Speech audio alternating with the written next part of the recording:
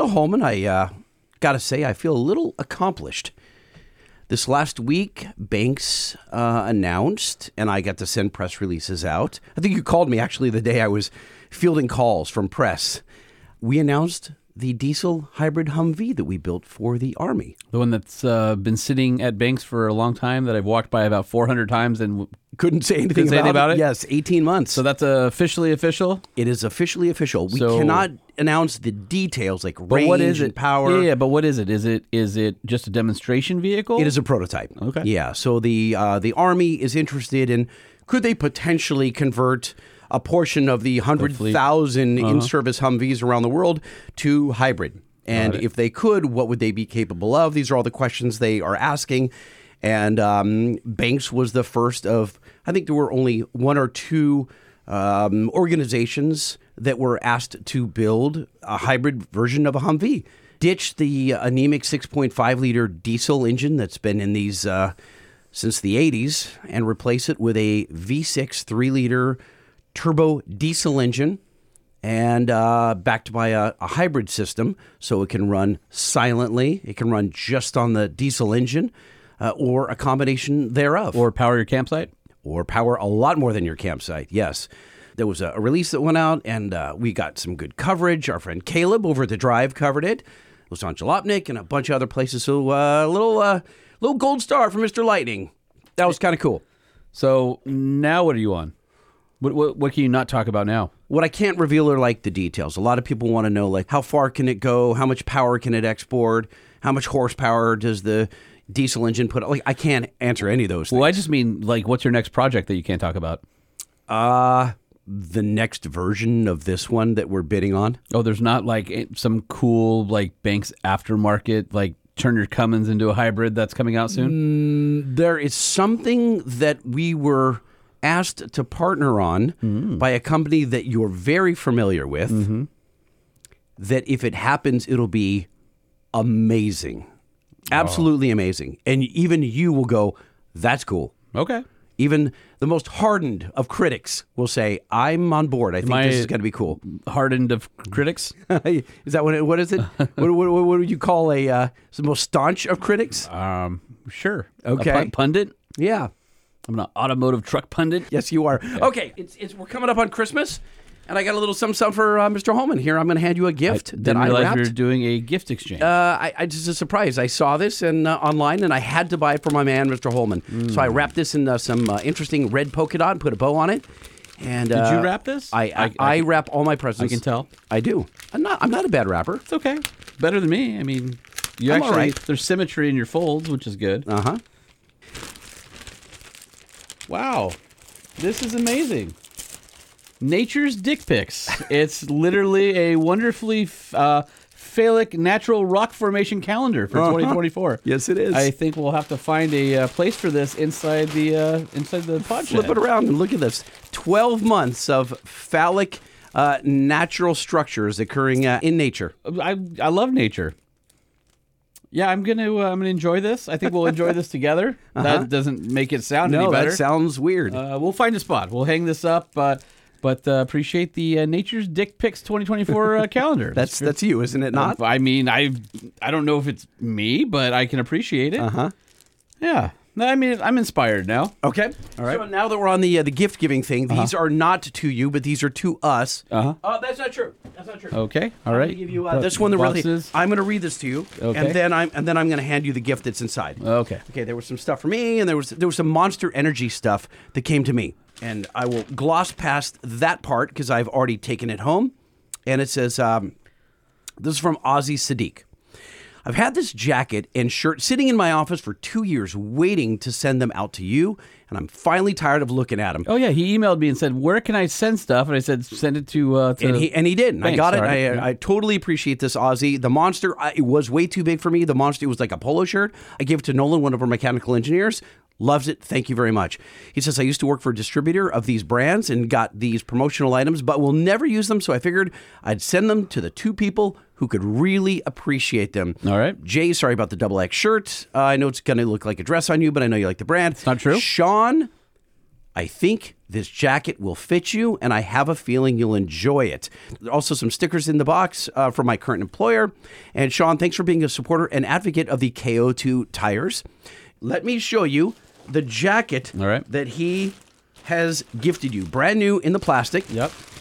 Oh, Dr. Pepper jacket. A Dr. Pepper jacket. By the way, wow, this is nice. A really bitchin' jacket. This is way nice. It's a very, very nice jacket. Embroidered with the Dr. Pepper logo on the left breast pocket. It's an Eddie Bauer jacket. I know. So this is like one of those cold, kind of like misty, rainy day kind of jackets. This is something that like a Dr. Pepper rep would wear out in the field, right? This is cool. Got to put it on here. All right. Take off my flannel, and we're going to swap my flannel for Dr. Pepper jacket. This is one of the nicest things anybody's ever given me. Oh, look at that. Oh, dude, that fits you well. Yeah. And I got room in it, too. Like, it's not tight. It's got zippers everywhere. You don't know this. Holman loves himself some zippers. Oh, there we go. Yeah, and it's long enough where it'll cover when I bend over so we don't see crack? No, not. I wasn't thinking about that, but okay. I'm sure that's probably true. Yeah, this is great. That's a nice jacket, dude. I got to say. This is a nice jacket. Aussie. Coming through. All right. One more thing. There's more. This is a box that showed. More. Yeah, this is not from Aussie. This is from someone else. Okay. And I will read the note first before I reveal what's inside. Okay. This is a handwritten letter, much like Aussie's was typed. Here we go. It's a little longer. I'm going to get through this as fast as I can. Lightning and Holman. First off, I'm a huge fan of the slightly above average show. Take that as a compliment. Thank you. Been a listener since the very beginning, and I've even called in with a few off-the-wall questions that y'all have so graciously answered. Currently hanging out in my office is a 100% authentic note that accompanied my TSP shirt.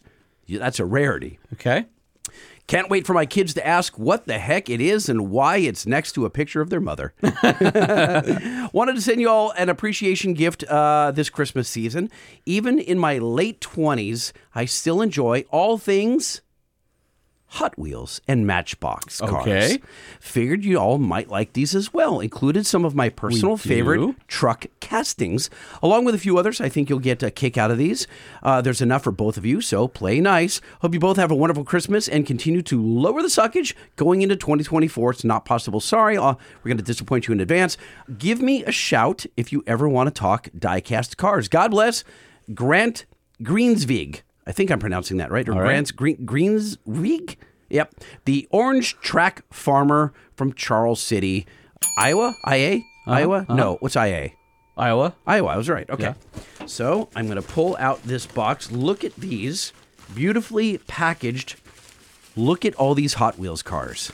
Oh, got the electric Hummer. Yep, a Hummer, a brand new Hummer. So what does he how does he have so I many? don't know that why he has so many. Dude, Slam C10 square body. That's so cool. That's cool. Look at Bronco. Okay. Ooh, a Lightning. So this must be for you. That's got to be me. It's a new Lightning, not a cool old one. I wanted to see how you felt about Rivian R1T. That's cool. Okay. Look at that nice 4Runner. Mm-hmm. I know somebody who bought this exact 4Runner last week. Monster truck. That's probably me. Boy, there's a combination of Matchbox and Hot Wheels check it out. Lowrider. Oh, that's bitchin'. What is that? Cool. It's a pinstripe Chevy. Okay. Yeah, it's like a 47. Look at this Ram 1500 Coast Patrol. 1980 El Camino slammed. Yeah. That is so cool.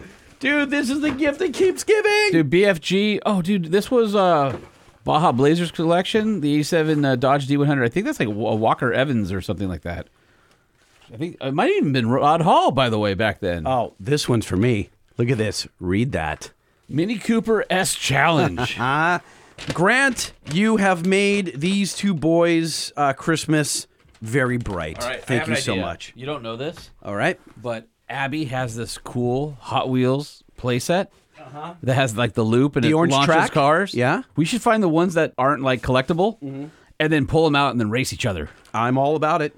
All right, you guys are going to be pretty excited because one of the guests that you keep asking for is Billy Creech, Desert Explorer. He'll be gracing our presence here on the show to talk about a trip we recently took to help reopen a historic route. So pretty excited to talk about that. And then also I just got back yesterday from a SEMA garage measuring session. And I caught up with our friend Mike Spagnola, the El Presidente of SEMA. We talked about the measuring sessions. And I finally got to drive a truck I haven't been in yet. So all that and more coming up on this episode of the Truck Show Podcast. But first, we have to thank Nissan, our presenting sponsor. Thank you, Nissan, for supporting the Truck Show Podcast.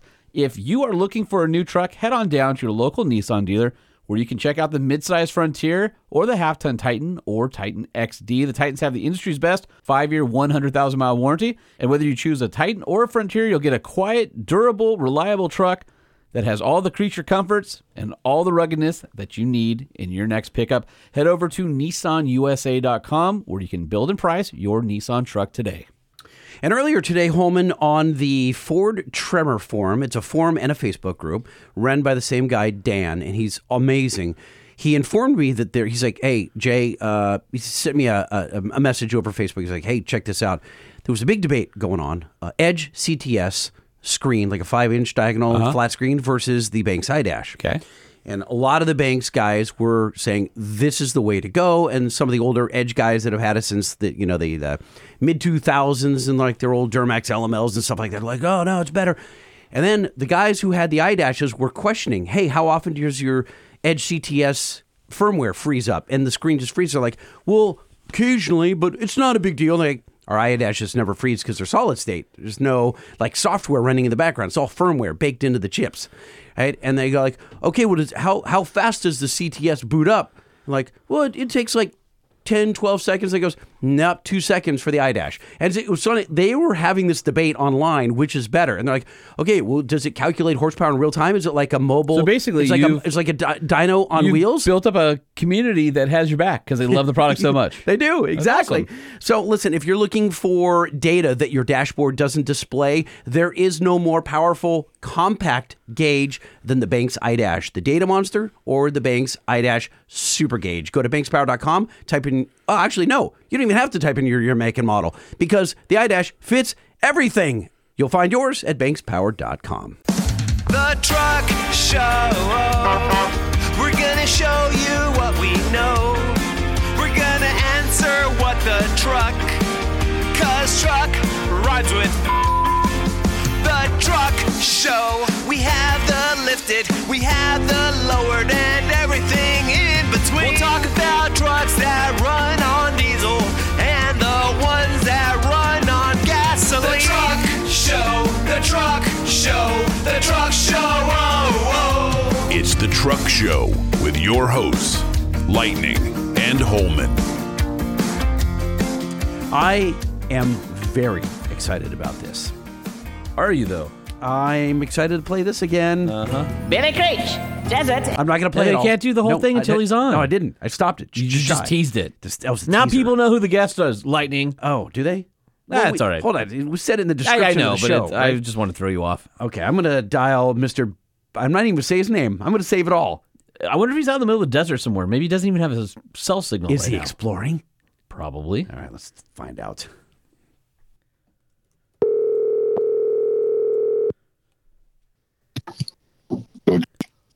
Hello, is this Mr. Billy Creech, Desert Explorer? Hey, Lightning, how are you, man? I'm outstanding. I get to play this finally. Billy Creech, Desert Explorer. Hey ho! Teach us what you know. Go ahead, Billy. We're waiting. Billy? Yes. Hey, come on, you've missed that. You're the only guest that has their own jingle. No one. Everybody shares except you. No one has one except for you. Okay, well, then that makes me feel better because otherwise it just like shoots whatever credibility I have right through the heart. No, your credibility No, is what are just you fine. talking about? In fact, it gives you more credibility. Let me just point out, since you came on the first time and the subsequent 72 times you've been on in the past few years, you've attained rank of president of a nonprofit. You've gotten notoriety in the Explorers Club. You have reopened old trails. I mean, what more do you want? We have elevated you in every facet of your exploring life because of this. I've heard that he's got a presidential medal of outdoorsmanship. I don't think that's a medal. No? The merit badge. He did have a Rolex for a few days. What do you mean? Oh, Yeah, I want to hear about that. That yeah. was a very special Rolex, from what I understand. Yeah, that was hard to send back, let me tell you. All right, so I don't know where you want to start. I wanted to have you on because, as most of the listeners know, we've talked about it. Who is he? Billy Creech, Desert Explorer. By the way, he likes it when I do that live and in person for him. He won't admit it. He thinks it's funny. Do you get on the mic? I like the Cornelius voice. That's true. He does like my Cornelius. And his name's Cornelius. Should we make you do the whole interview that way? No, I mean, we could. It would get annoying. old very fast. So I don't know where. I mean, Cornelius. No, I don't know where to start. Our listeners know that we went on this epic trip to reopen a long lost historical trail. I don't think that they know that you went with Billy Creech. And we've talked about it. I mean, a little bit. So we'll cover that. But Okay. So here's the thing. There's so much stuff that came in and then out of that trip that I really want Billy to cover. So we should start with the why, what it is, the history. Before we do that, Holman, it's important to say why Billy Creech was included in that trip. Like, what significance does? It's his trip. No, I like. So I want, but people don't know that. That's what we're getting to. Well, but you were just gonna. You weren't gonna give it. I want to give his credentials. No, that's the what and the why. Oh. And then there's the Explorers Club, the famous Explorers Club, as part of this trip. There's a partnership with public land agencies to open up a trail, which doesn't seem to happen anymore. There's just so much epic. And then there might have been some major washouts where the trail was impassable, but not for the torque and horsepower of the mighty 392. Oh, really? Yeah. Oh, interesting. Yeah. Okay. You're going to tell me next that you used the anti-gravity jump pack to save someone, aren't you? We already talked about that, and yes, we did. Billy, what's the genesis? How did this all come about? Oh, years ago, 2019, right after I had remapped the EMHT, I was sitting with Dennis Casebeer, and he and I were talking. So real quick, EMHT, let's make sure they know EMHT is the East Mojave Heritage Trail, which is now, after Billy remapped it and made it compliant with all the wilderness areas and private property. Now that's now 733 miles long in 4 segments. It's one of the, if not the premier overlanding trail in the western United States. I would put it up against the Mojave Road, which is about 138 miles long, or any of like the BDR up in the Pacific Northwest, or the Pony Express Trail, or any of those awesome trails. EMHT is freaking phenomenal. So Billy mapped that, and then Dennis Casebeer, who is basically the father of the Mojave Road and the EMHT, that's where Billy and Dennis come together, is when Billy asked for permission to make EMHT compliant. This is a total aside. Did you see the news deal that I shared on the EMHT page? Yeah. A couple hours ago? In fact, I think we talked about it on the show a few weeks ago. Lightning brought it up, where Google was sending people randomly off into the middle of the Mojave Desert from the 15, and they were getting stuck. Yeah. I wonder if I'm signed in on the mailbox. Probably not. So how did this whole thing start? Talking to Dennis in 2019, after I'd remapped his route, the East Mojave Heritage Trail, he started telling me about this other route, the old traction road. And he asked if I would remap it. So I said yes, not knowing anything about it. And so we talked. I got some details. And essentially, it's a route. Originally, it was 110 miles long. In the late 1800s, Francis Borac Smith, who was the mining magnate day in the desert area, he acquired a mine called the Lila C that's just southeast of Death Valley. And he get the ore to market to the railroad sidings. And the 20 mule teams were very costly, very slow. They used a ton of horses. And so he was like, hey, we're going to use this new technology to revolutionize transportation. We're going to use this new thing called gasoline. But to do this, I have to build a road. So he commissions a guy. And one of the other things of the expedition is we've now corrected the historical record on this. He commissions a road to be built, cut into the middle of the desert through some really rugged, remote, very hostile terrain, to a traction engine that would be gasoline powered, and it would generate electricity to power rear wheels on ore carts, which could move 4 times the ore at 3 times the speed for of the resources. By the way, the original hybrid was back in the early freaking 1900s, people. You're all complaining about the 4xe Jeeps and the Tacoma being all hybrid. This dude was trying it with ore carts and in the desert off-roading a century ago, damn it. How do you feel about it? I just think it's funny. Like today, that technology failed and didn't work. And he ended up using a steam, went old school because the new technology didn't even make it to the start of the route. So he goes, not giving up, because he invested 3 years and in today's dollars, $3.6 million.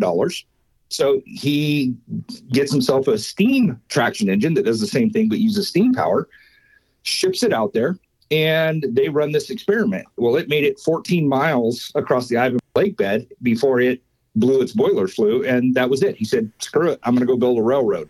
After spending $3.6 million in today's money. Gave up. Yeah. This is what's hilarious about this. What years again? What year? This was 1903, right? Yep. And so being part of the Mojave Desert Heritage and Cultural Association, so Billy is the president, I'm on the board of directors, we had one of our guys who's on the board, who is sort of an archivist, find newspaper clippings from that era. And if you follow the newspaper clippings, it's freaking hilarious. It says, man to obsolete burrow, man building road, obsolete train, man go, and there's all this buildup and hype, and then it's like, traction engine fails, man spends money, and it's like, oh, womp, womp, womp, womp, womp, womp, womp, womp, and it's so funny. Train. Yeah, then man builds train, and he wanted to build, railroad tracks and then connect it to Vegas, and the Vegas Railroad said, no, you're not going to do that. So then he ended up making his own rail line called the Tidewater and Tonopah. Tonopah Tidewater, yeah. Yeah, He Tonopah must have Tidewater. had a fortune, an absolute fortune. The Borax King.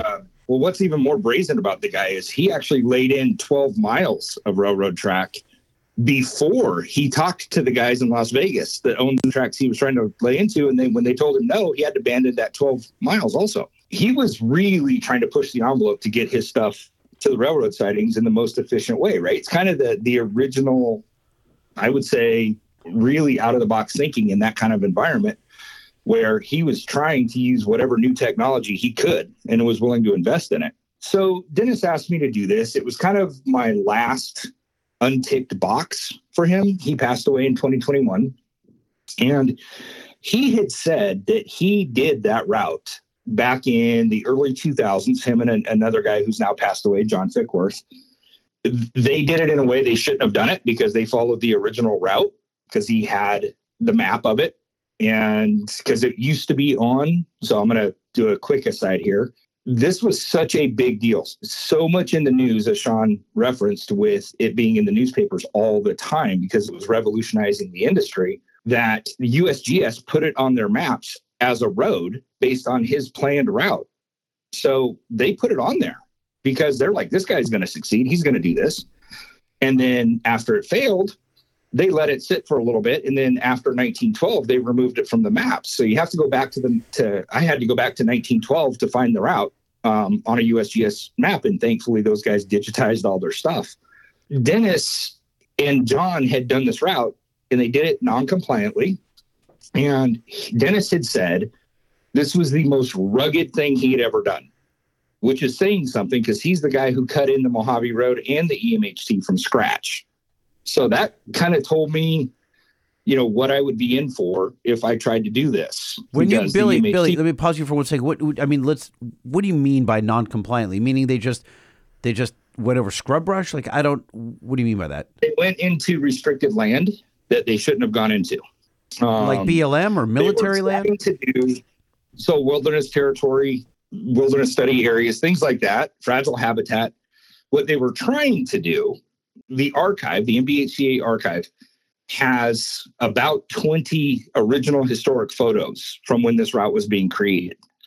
They were trying to do then and now pictures 100 years later, exactly 100 years later, so that they could document the terrain change, right? How has the terrain changed over the last 100 years? Did it recover? Did it not? So even though they shouldn't have been there, they were trying to do it for the right reasons.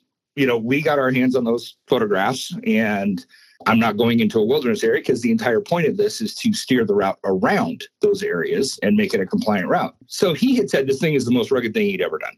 And I started about 2.5 years ago, started really looking at it, started really kind of laying it out, looking at the wilderness areas, looking at the existing routes, looking at what potentially could be reroutes for it, how much of the original route could we run. And then, I became the president of the MDHCA. And so you get busy, you start doing other things.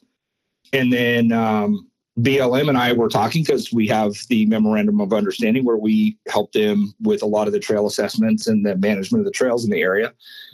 And we started talking about doing another route like we did together with the EMHT. We then said, hey, let's do this. Well, that kind of started the timing's kind of right. Let's do this now. And so in the spring, I started pushing it pretty hard, started looking at what we could be in for. We don't know what's out there. So Sean's been out there, so he knows this. But for your listeners and for you, Lightning, this area is so remote and is so rugged that BLM is responsible for it. But there's a lot of area out there that they have not been into. So their field scientists have not been out there. When you say, Billy, when you say rugged, do you mean like on the face of the moon? Like, no, what I'm saying is like when you say the words, oh, it's rugged, like everyone goes, I have a Jeep, I can go anywhere. Like that's just like, I can go anywhere, I have a Jeep. What's too rugged for a Jeep? You could do it in a stock Jeep, but you're going to scrape. You're probably going to have a pretty bouncy ride, and there may be a little bit of body damage. Because it's so narrow that you're going to hit the doors and knock the mirrors off? Like, because you're going through massive washout areas and things like that where there's undercuts. And so maybe on the trail is as wide as your Jeep, except on the right-hand side is lower than the driver's side. The passenger side is lower because there's a drainage ditch that the water has eroded that side of the road. And then it also undercut the bank. So now the only thing holding the top of that bank together, which is at your mirror level, is some scrub brush and its roots, but your Jeep is pitched toward that side. So you have to be really careful to climb high on it so you don't slide in and get your fenders or your windows or your doors on something like that. I mean, we had gone through, and we'll get there in a minute, but we had gone through, obviously, this spring and summer had some of the worst storms in the Mojave Desert in decades, and there's an incredible amount of damage out there.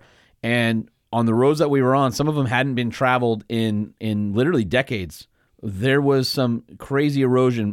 Billy will remember we crossed this wash up near Pahrump, and you're looking across the wash, and the wash is probably, let's call it 250 feet wide, maybe 300 feet wide with let's say 15-foot banks on either side. Holy mackerel. On top of the banks. So that was like a river. Well, hold on. Point. On top of the banks, all the brush was laying on its side. That means the water was above the top of the riverbanks because it flattened out all of the bushes and things like that. That's how much water was going through there. And you can only imagine the damage because the water flow was perpendicular to the direction of travel on the trail. And so you're constantly, not only are we trying to find the route that's been washed away or find any kind of semblance of a road in there, or sometimes there were times you had to stand on the front bumper and look way down ahead because you could barely there's so much brush in the way, you could barely make out the faint one. The brush in the middle was just slightly smaller than the ones around it, or slightly less dense. Well, and there's a lot of area where there was no brush at all. And so we're following the digital line and making our own tracks where the route was supposed to be. And we got lucky because a few times we backtracked or we ended up crossing whatever the obstacle, maybe it was a mile across some moonscape, and then boom, we found the trail on the other side of the bank. What did the trail look like 100 years ago? So they cut in a road. I mean, they cut in 8 feet wide and leveled it where they could because this engine needed to be relatively level travel. They graded this thing down. It took them 3 years of manual labor to do it. There was 10 miles. I was going to say there's a section of road where they actually crushed the gravel from the rocks and made like a desert cobble where it's little tiny, like maybe $quarter to $half size crushed rock all in the middle.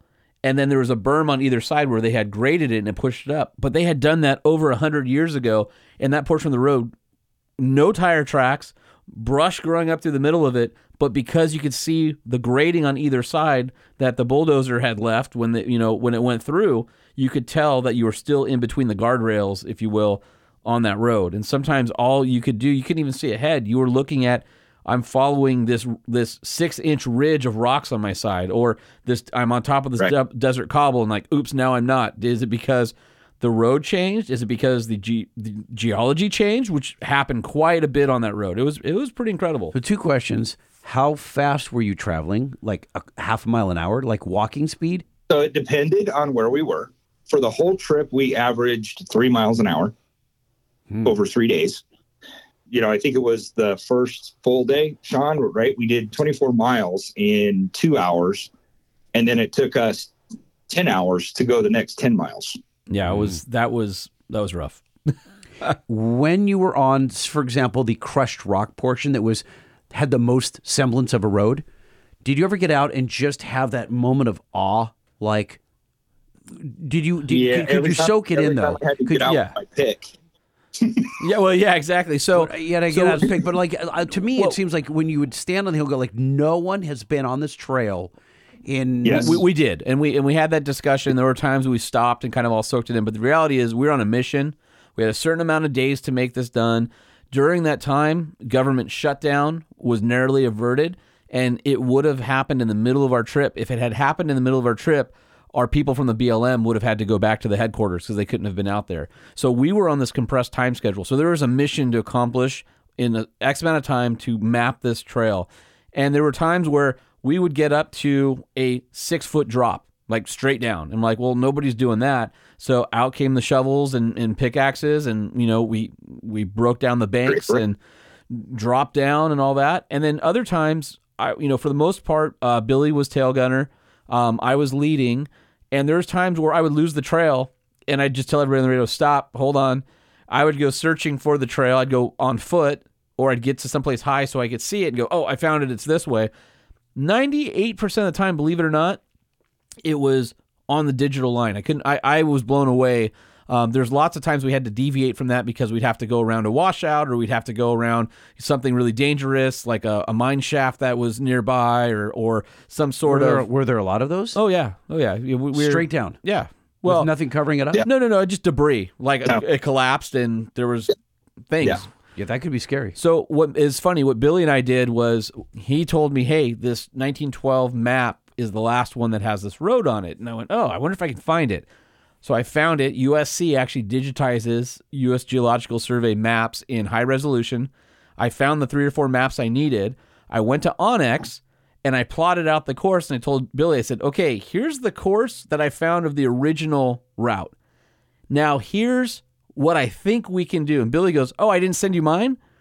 He sent me his. He did the exact same thing, and our routes were about 95% identical. No kidding. So we were able to merge those. There's only a couple places where mine differed than his. Did you overlay them? Is that how you know? Like yeah, two pieces of vellum? No, you just add it to Onyx with a different color on it. So we had the original trace in one color, my trace in another, and Billy's trace in another. And we could see where we differed. So then he and I got on the phone and said, okay, I think we can go through here, and it's public land. I think this is not private property. I think this trail is compliant. And we verified it with the BLM maps, and then Onyx uses BLM base maps. So we were able to say, yeah, and then we built out a thing. I just think it was so amazing how accurate Onyx was. And yes, they've sponsored the show and stuff before, but the product is fantastic. We mapped this entire trip using Onyx, and Billy and I collaborated on building out the actual driving route through Onyx and then shared it with each other. That technology is really amazing. And then we all have the same map on everybody's vehicle on the trip, which is stellar. Did you bring it up on CarPlay so you've got it all the full screen? I just use my iPad mini as on a mount. That way I have the full use of the app. Did Billy Creech bring it up on his AM radio that he has in his Avalanche? Yeah, pretty much. So when you're looking down at Onyx maps, because you had to go through these washes that were 10, 15 feet deep with like basically cliffs.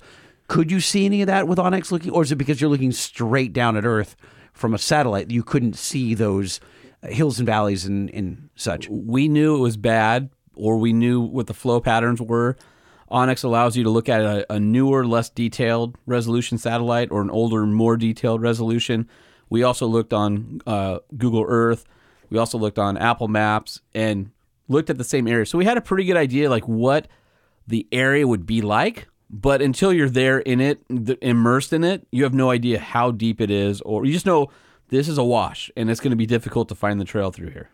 And were there washes back then when he made this road? Like, was he going through washes, or is that new in the last 100 years? The desert, right? I mean, it's the weather out there is it's hot, and you get the heavy duty monsoonal flows and storms. So that's always been the same, but they did it. And honestly, when we ran this route, it kept going through my head. What were they thinking? This had no chance of success. There's no way. Serious. Just because it was going to be washed away, Billy? But like what it was... Well, so like imagine a traction engine. So anybody who's ever been to Death Valley and you've been to Furnace Creek, outside the visitor center is one of these old steam traction engines, which looks like kind of like a small locomotive steam tank that instead of having wheels for rails has big, massive steel wheels with spikes on them. Well, what they're not good at is going uphill. And this whole route is basically uphill. And you're thinking, we had 3 stock BLM Jeeps, or 4. We had my 392 that had all the AV stuff on it, Billy's highly modified Avalanche, and Chris Collard, our photojournalist friend, who has an older first-gen Tacoma with, I think, 31s on it, and Bilsteins. And all the vehicles were able to make it, but you're thinking, like, these are all really good off-road vehicles. Maybe Chris has 33s, but they were smaller side. So anything smaller than a 33, you are going to have a lot of trouble. And anything that doesn't have a monotube shock on it is going to be overheat. Well, all of it. Kidney busting, ride's going to degrade. I mean, there were times where it was miles upon miles, and we were going so slow, it was hours of just being punished because the terrain was so bad. I couldn't even imagine being so even at 3 miles an an hour is still just so rutted and rocky. Yeah, you're just dropping tires and the body's swaying back and forth. And I couldn't imagine if I was in something like, let's say I had to trade my 392 Jeep that's modified for this exact thing, which, by the way, I'd gotten my shocks all dialed in before then, revalved, and it was phenomenal. Let's say somebody said, hey, here's a new Chevy heavy duty, go do that same road. I would have been like, oh, dude, my kidneys are going to be gone by the time and I'll be 2 inches shorter. And your truck is not going to look the same. Thank God you had Expel. Whatever that stuff is called that you have on your Jeep is amazing because it looks brand new and it had stripes everywhere on it and it cleaned right up. Oh, we were dragging it through trails where the distance between the edges of the bushes were maybe 2 or 3 feet. And the road's right in the middle, and you're going, well, it is what it is. Well, there were a couple of washes that were about 3 inches narrower than my truck because I lost one body panel. That's true. He did lose some of the plastic avalanche cladding. Decided to take a leave of absence without letting Billy know. You know what? I have spare clips. It went right back on. What happened? It just got grabbed by a branch and ripped off? It got grabbed by a embankment. Okay. Tell me about a section, guys, where you thought, well, this is just straight impassable. And then you had to go around and take half a day to get around it. That's easy. Well, we're both going to say the same thing. But before we do that, I want to talk about the BLM team a little bit, right? So we put this team together. So Lightning, not knowing what we would run into, right? So I put on the team, right? I handpicked the skill sets that I wanted. So we had a field archaeologist, a field geologist, a field biologist and botanist. We had medical specialists. We had all these things because not only was it the prudent thing to do because we don't know what we're going to find, and thankfully we had everybody because every single skill set on this team came into play. But part of the Explorers Club flag application is I had to do things like plan helicopter evacuations, plan for envenomation. Right, where are the nearest envenomation anti-venom centers? So wait, you got a snake bite? Is that what you're talking about? Yeah, Mojave Green is the most poisonous venomous snake in North America, and that place is ripe with them. Yeah. Scorpions, tarantulas. Billy got a great picture of a tarantula crawling on him. No way. Yeah. No way. So, you haven't seen that one? No, I haven't seen it. I'll have to show him. That picture, the Explorers Club used it as their global face of exploration for Halloween. It was their happy Halloween picture to everybody. Was it really? Let me see that. All right, while you're looking for that, I think I don't understand how you assembled this crew, and what is this Global Exploration Club? Well, the Explorers Club. So yeah, before we go in, before we get into kind of the trip and the impasse, which is actually a great part of the story, explain, Billy, the Explorers Club and your involvement with it, and sort of the whole thing from the flag to the watch and what it means to the explorer community, because that's another great part of the story where when you figure out who was paying attention to this and the eyes and the weight of the Explorers Club, it becomes even bigger than what this podcast is talking to you about. It's crazy. So I'm a member of the Explorers Club. That is an institution that was founded in 1904. It is for scientific exploration. So you cannot just join this club. You have to be sponsored by 2 active members. They have to put their credentials on the line to vouch for your credentials. You have to be voted in, reviewed. And then once you pass that, then the entire membership gets a 30-day period to offer comment on you whether or not you should be in it. So it's a big deal. And your credentials outside of exploration do not count, right? So I can't go, oh, hey, I'm the president of this. They don't care. When Teddy Roosevelt applied for it, he put on his application, President of the United States, and they went, so what else you got? Not good enough. But when you went up and you played this, Billy Creech, Desert Explorer. you're in, buddy. He said, I've been on a podcast. In fairness, I was a member before you guys did that. Oh, they're like, we heard you have your own intro. You're in. You weren't as elevated as you are now. Clearly, you've made great strides since being on the podcast.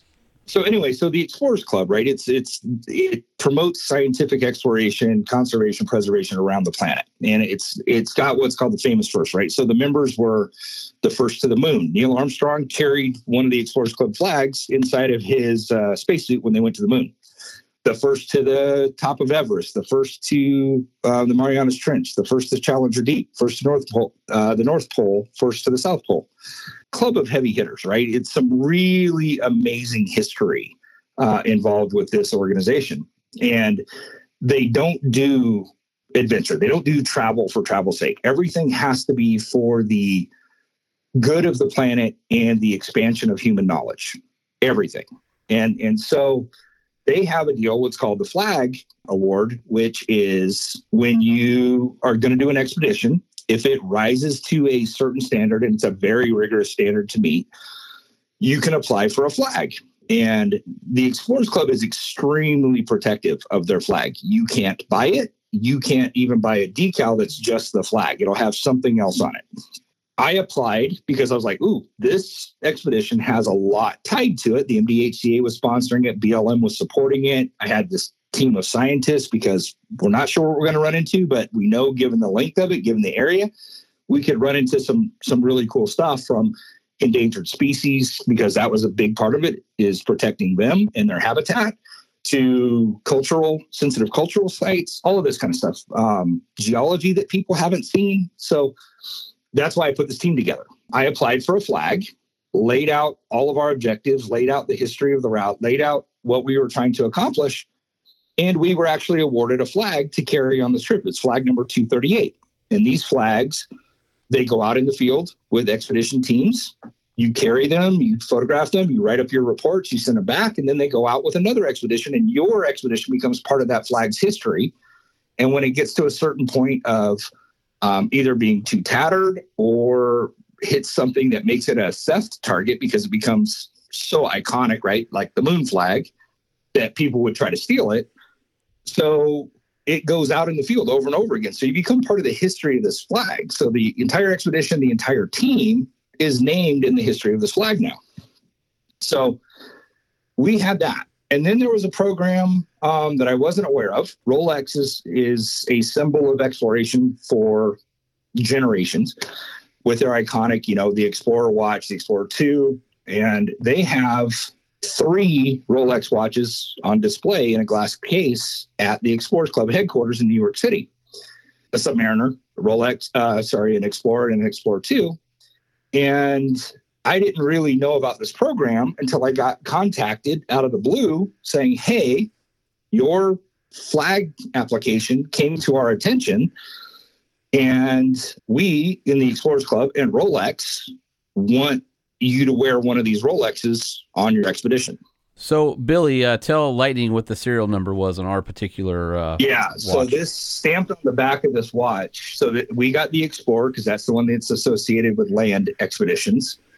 We got the Explorer, and it is stamped on the back, TEC for the Explorers Club, Rolex Explorer watch number 1. No. What would that be worth? You could look up the provenance, or the provenance, if you will, of that watch and see every expedition that had it, that wore it before. And now our trip through the Mojave Desert is going to be part of watch number 1's history forever. How rad is that? Right. That is a $30 million watch, I bet you. I mean, who knows? Who knows? We had it, and So that watch has not been to the moon, or has it? No, I don't think it's been one. You know, I mean, the weird thing is wearing a watch like that while you're swinging a pick, repeatedly. Did it cool fit, or thing did you is- have to pull a couple of links out? No, it was too tight. Well, actually, no. I actually got it, and it didn't fit. I couldn't get it over my hand. He came to me and he And- goes, "I got the watch. You want to wear it?" I'm like, "Yeah." I guess, "Sorry, you can't." And I'm like, "Come on, I'm on the expedition." He goes, "No, literally, your hands are too big. It won't fit over your hands." I'm like, "No way." So what do? They send you an extra link? They did not, because of timing. I literally got the watch 2 days before I was leaving. No. So I went to a jewelry store and had them, right? It has a micro adjustment. So I had done the micro adjustment. It wasn't enough. They were able to, you know, and Rolex is like, well, take a screwdriver and do this. I'm like, I am not doing that. So I took it to a jeweler. They expanded it out to where I could just get it over my wrist and like clamp it really tight. But I was like, there's no way I'm not wearing this. So I was able to do that. And then the cool thing was I didn't ask if this was okay because I'm the person on the trip that's in the Explorers Club, but I made sure that every person on the team wore the watch. You know, but it is a weird feeling. And I'll tell you the cool thing to Rolex and the Explorers Club credit, right? This thing sits on display when it's not in the field. It doesn't have a mark on it. And I was terrified. I'm like, they're like, no, you can't hurt it. This is what it's built for. This is the Rolex. It's a functional tool. You can't hurt it. Do whatever you want to do. Bang it around. And I was like, beat it "Hold up." my beer." Well, yeah. I'm like, do you know who you're talking to right now? Do you have photos of it? I haven't seen it. Is it a black Oh, yeah. I've got face? it. I will show you. No, it's Oyster. And to their credit, right, I banged this thing around. I did not baby it at all. I treated it like it was a $20 old, Chinese knockoff. It did not get a scratch on it. It had dust. It had other stuff, and I just wipe it off with my thumb, and it looked brand new. I was shocked. I just think of we all wore it. Me, I wasn't able to clasp it, but I wore it. It was one of those things that you knew the gravity, how special it was that you were awarded an Explorers Club flag and the Explorers Club Rolex, because the committees that go through all the applications felt that your expedition was worthy of that. And for this being a passion project, obviously Billy and I both love the Mojave Desert. We have a lot of fond thoughts and memories of Dennis and who Dennis was and what he created, and the fact that I was honored to be able to assist Billy in crossing off the last thing on the list that Dennis asked him to do before he passed away, and then to be kind of thrust into this spotlight with the Explorers Club and the Rolex Committee was just icing on the cake. I mean, that's a once-in-a-lifetime type of a thing where your name will forever be associated with these items that carry weight in the expedition and adventure communities. It just, to me, it was an honor. I mean, I still can't believe we did that. So this thing is getting a lot of attention, and so it's the U.S. and it's the Southwest U.S. and people tend to think, oh, that's not that bad. But when you tell people the Mojave Desert is roughly the same size as the entire country of Jordan, and it's one of the top 8 most hostile environments on the planet. The Mojave Desert is 81,000 square kilometers. It's the only place in the United States, actually North America, where you can stand at the lowest point and physically see the highest point in the contiguous 48, because it's only 80 miles away. So Badwater and Death Valley to Mount Whitney. So it's got all these things. And our expedition, we covered, the new route is 125 miles. It originally was 110. And we found, 3 previously undocumented Native American sites. a spirit portal, a mountain cave complex. Wait, what was the first one? a- Wait, what portal? It's called a spirit portal. What is it? So these mountains that this trail runs along, the peak of the mountain, the Native Americans, the name for it translates to dwelling place of evil spirits. And so we came across, the archaeologist, he identified it because that's why he's on the trip, is to look for stuff like And this. then we looked for Takwees. And then you got Takwe, right? So Lightning shaking his head at me because it's don't- basically everywhere humans are. There's some form of Bigfoot, Yeti, Bigfoot, Sasquatch. In the Mojave Desert, Right. the natives called it Yucca Man or Takwees, which was Well, this they giant, call it Takwe. which was this giant ape-looking creature that looked with brushy, pointy yucca-like, a fur, I guess, on it. And there's all these stories of military bases where these things have been seen on, by the guards out there in the Mojave Desert, and the natives have stories they've passed along. So we're thinking, well, the evil spirit cave. I hope I don't run into a Takwees out here, because then I'd be very, very upset. I think we just found a great Christmas present for Lightning. Oh yeah, he might like that. What? Now, I think- we should make that happen. What? You make what happen? It's a Christmas present. costume? Stop asking questions. No, it's cool. I don't think I So- trust you. Totally cool. All right, so the spirit cave, the sleeping circles. What were some of the other things that we came across? So the portal is a circle of rocks with a based around a center rock, and then the cave complex, which is a bunch of caves carved in the southern face of a mountain, the face that's the warmest, and then what looks like a sleeping circle complex out in the flat desert, the moonscape area. So those, we also, our geologist, right? She's able to find and determine that this route, it's probably one of the only routes in the world of this distance, 125 miles, that you're going to encounter both the oldest and youngest rocks on this planet in such a short period of time, because there's a slip system right there for the San Andreas Fault that has slipped about 30 kilometers over the last 13 million years. And so it exposes these rocks, and it's easier for them to come up. So we've got the oldest to the newest, all in one spot. So Billy, let's go back to the point on the trail where we had decided that we may not be able to complete the mission. And this is for everybody who does this kind of stuff. Anybody who researches a trip, whatever the route is, you cannot just rely on digital mapping and paper mapping. You have to physically see it. When you get there, you have to be prepared, because we had to cross a road at one point, a paved road. Well, we couldn't, because there was a 12-foot wide, 10-foot deep culvert that had been dug on the side of the road by either Department of Transportation or BLM or somebody. We came to the conclusion that that was the side from where the flooding would have come from. So during the severe rains, they did it to protect the highway. Fair, they did that to save the road, but they cut off the trail access in the process. There's all these, aggregate piles and things like that. So we couldn't see where the trail actually went to figure out how to connect to it and see if we could figure out another way around. So we were a little stymied, and we're stopped on the side of the road talking about it. It's late afternoon. It was like 4:00, I think. And a local pulls up in his truck to see if we're okay. And we say, yeah. And he gets out and he stops, he's an older guy. And we start telling him, what we're trying to do. And does he know the interest? Well, then the local knowledge kicks in. You cannot make it. It's right there. You can't make it. You're not going to make it. Don't even try it. It's 10-foot drop-offs. It's cliffs. And the whole time this guy's telling me this, his pants are unzipped and he doesn't have underwear on. Typical desert dweller. So I'm trying to keep... You're seeing his junk no matter what, and you're just trying to Both avert. ends. Coming and going. Oh, jeez. It was smiling at me. What was he driving? I need to know. Dodge Durango, or Dakota, the older, last generation of the Dodge Dakota. Now, he's explaining this to you, and the life is being sucked out of you. Everything you had worked there is no toward, explain- it just complete. Your world is crashing around you right now. Yes and no. It's like, have you met me? Billy Creech, Desert Explorer. Yes. Whenever somebody tells me I can't do something, that's usually about the time I go do it.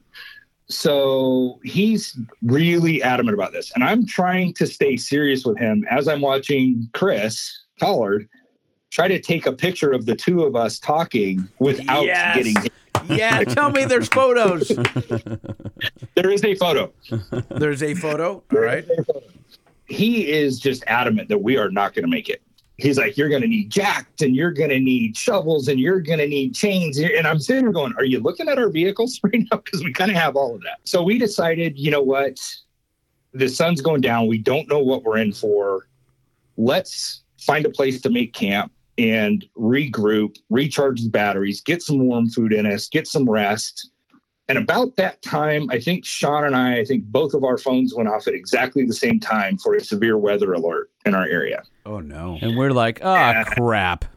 There were two opposing storms coming at us, one from the north, one from the south, and we were right in the middle of the two. Fortunately, we stayed right in the middle of the two because that night was a spectacular lightning show, and we only got a smattering of rain. The game plan that we came up with was, you know what, we're going to take the road because the route from that point would run about another 40 miles and then cross another road to do the final leg into the Lila C mine. So we were going to take the pavement all the way around, do the Lila C mine, and then run it backwards from that part of the pavement to see how close we could get to the pavement that the culvert was cut by and see if we could figure out our way across from that side. That's what we did in order to connect the dots. You know, we were going and there was a lot of sand. There was a lot of, this route has everything. It's got rock, it's got washes, it's got sand, it's got silt. Don't even think about it if it's wet because everything is a floodplain in this thing. And, so we did that. And when we got back, it's getting late again. It's getting late in the day, 5:30-ish, I think. We get back to where? Get back to that culvert where you couldn't get across? We got back to that culvert. So you're on the other side. Okay. We're up on the highway. But we're on the other side of the road now. So we had to get up on that road in order to complete the route. And now, mind you, at the point where we got thwarted the day before, BLM was successful. They considered it a completed route because we made it to that pavement and you could run that pavement all the way to the Lila C mine. And I'm like, no, that's not the road what we were doing here. Yeah. That's pavement, right? We're trying to do the traction road. That's a cheesy way out. Yeah. Yeah. So, Sean and I both talked about it. And we were like, this feels dirty. We need to do this. So the team, right, we pushed on and we got back close to that pavement, but we had to get up there. And two of the scientists on the team were young women, 30-year-old field scientists, which is awesome to see, young women in science and especially out in the field. And Nicole, who was the biologist, I think it was her, right, Sean, that found the way up the embankment onto the pavement. Yeah, so there was, according to the map, there was a fork in the road on our way back. We had about 2 miles or so to go until we reached that place where the highway was elevated about 25 feet above the desert floor, with a steep berm where there wasn't anything, there wasn't any way to go down that we could see from the highway. Now we have 2 miles and there's 2 ways to go. So half the team went to the right, her and I went to the left. Oh, that sounds like a bad Scooby-Doo episode. And let's split up. We'll get to catch the bad guy this way. So we get there and we get to the highway and we are literally the only thing keeping us from making a complete route. And keep in mind, at this point, Billy and I have done our best to stay true to the original route. Lots of the original route is in wilderness area. We couldn't go there. A lot of it, though, has roads that parallel it. So we may have only been 100 feet, 300 feet away from the original route, but we were on a different road. But we tried hard. I would say we stayed true to about 60% of the original route, which to me is phenomenal. So and the only thing keeping us from completing this is literally the distance of about 2 car lengths. Oh. Except the distance of 2 car lengths in 3D is 25-foot elevation change. That's almost vertical. And so we had gotten to the berm, and I tried a couple different things. I'm like, there's nothing. And we looked over where they had made this culvert and stacked all of this overburden from building the berm that the highway is now on to keep it out of the flood area. And she looks over and goes, right there, I think that's it. And we both get out, we start walking, and we just high-fived and got everybody on the radio and go, get over here. We can complete the trail. It was about 30 minutes from sunset. It was the end of the day, and we were like just jumping up and down. So explain this. I'm trying to picture this. this now goes over the road. Okay, so think of it this way, right? So like an overpass? No. So the road. No. Think of a road, right? Okay, so the road is an east-west road. It's a 2-lane paved road, And it's raised. and it's raised on a berm because they're trying to keep it from getting washed away again. And it was they built this big berm with culverts so that water from the north side of the road Culverts meaning tunnels. for the water, so it could go on the south side and drain out. What was interesting is the route on the north side of the road, they built a ramp up for you to access the trail. On the south side of the road, it was about a 70% angle from the grade. There's no, and it was soft, right? You would damage your vehicle or damage the road by crawling up that. So that was a no-go. And so where we were at the bottom, at the base of that berm, we were able to make a right turn and follow the base of the road, of the berm, parallel with the road. And there was an easy up section and out over where they built there's like almost like they built you an on-ramp, basically. A little bit, but it wasn't visible from the road. It was only visible from the bottom. You have to be looking up at it to see it. So at that moment, that was the cherry on top. 100%. Yeah, it was a really cool That is moment. awesome. And you have to remember, this was about 60% of the way through. We were trying to complete that last 40% and starting back at the finish and working our way back to the beginning, essentially, going backwards on the way that we were going. That entire time, every time we had an obstacle, a washout, and we're talking about 20-foot drops, that may have been, 30 feet across and 20 feet straight down, like just nowhere to go. Obstacles, washouts, losing the trail, terrain, hours and hours of picking our way at 2, 3, 4 miles an hour through this stuff, not knowing if once we got there, we'd have to turn around and do it all again because we wouldn't be able to connect the two segments. So the joy was we were able to connect the two segments, get up on the highway, and make sure that there was one complete GPS route. And that's what was so awesome about it. And what's the long-term goal with having completed this? Meaning, do you want to bring a tractor out there at some point and flatten it? No. So the goals for this are conservation and preservation related. So that original route, it incurred 49 miles of wilderness. And we've routed around that. Before, the trace went straight into wilderness land. There was one part where there was an old BLM marker, so old that it's red and had a 3-wheeler ATV decal on it. So probably late 80s, early 90s. Late 80s, early 90s. That was in the middle of the route that was directing people off of the route and into the wilderness land. So for decades, it's sending people into the worst possible place. So one of the lessons learned from when I did the EMHT was I did that by myself. And then when it came time to make it a compliant route, I had to sit down with all the BLM offices and explain to them why I made the choices I made. This time I was lessons learned, right? I had BLM with me. So the field manager is there approving the choices that we're making in our route selection. Yes, that's compliant. Yes, that's the better way. Yes, that's the more used route. When we're looking at this marker, and he's like, this should not be here. So we all agreed that shouldn't be there. And I said, can I take it out? He's like, if you can get it out of the ground, go ahead. So we took it out, and it's hanging on my garage wall. How are the BLM people to work with? Because we think, as enthusiasts, we think of them as the enemy. And I know that that's not the case, but we just like any government official, that's the enemy. The policeman behind me is trying to give me a ticket or whatever. It's just, we have, as humans, we don't like authority. We think they're oppressive. Is that the case with BLM, or did you find the opposite? I think a lot of it is who you meet and the circumstances that you meet them. So history lesson here. If you go back in the EMHT books, the original guidebooks that Dennis wrote in the 1980s, the first couple of pages of that are talking about how BLM are the good guys, that they're completely partnered up because they're in this for the common good of protecting and conserving the areas, yet providing balanced access. It goes back, there's this partnership between access and management. It wasn't always about just closure. So when I did the EMHT, right, to your point, the narrative today is so often confrontation and, oh, we're gearing up for a battle. We're gearing up for a fight. Because honestly, that's what gets people to donate. That's what gets people to become a member of something is, oh, there's a battle and I have to support it.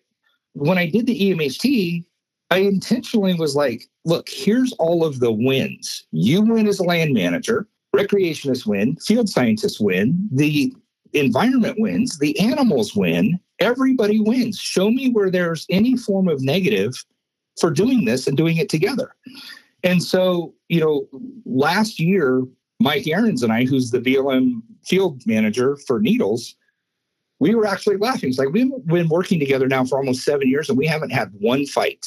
And we are the only ones that have been able to open routes and partner up to have enthusiasts helping BLM manage the routes and assess them and fix them and give them reports on conditions. I mean, after the York fire went through the preserve, it was my guys that went out there and did all the trail assessment reports and gave them to national parks to say, here's the condition of your routes. Partnership is a good thing, and it's not talked about often enough because the airwaves are dominated by the fight and the battle. And so this time, right, it was the same crew. It's cooperation. They were fully supporting it. We had 3 marked BLM vehicles. We had uniformed BLM personnel. They were on the clock. And then I got a actual BLM volunteer patch. Yeah. No kidding. That you just don't get. You have to go through a process, and I was able to get that. So it's sitting on the headliner of my Jeep now. Unfortunately, you didn't get the Rolex, which really mattered. It's in my pocket right now. Well, they just don't know. But everybody on the team that was not a BLM employee was designated on official volunteer time. We all have our numbers. We all have our packets, and we were all covered by BLM insurance if something happened. We had our inReaches and we have our GMRS and some of us have hams, but we also had the BLM interagency communications in case we really had an emergency, right? We could call using their system. This was a fully sanctioned joint expedition with MDHCA sponsoring, BLM supporting, TEC, the Explorers Club, and Rolex also supporting. So, you can't ever get a sustainable result out of a battle. Sooner or later, somebody's just waiting for the other side to go away, and then they're going to go do what they want.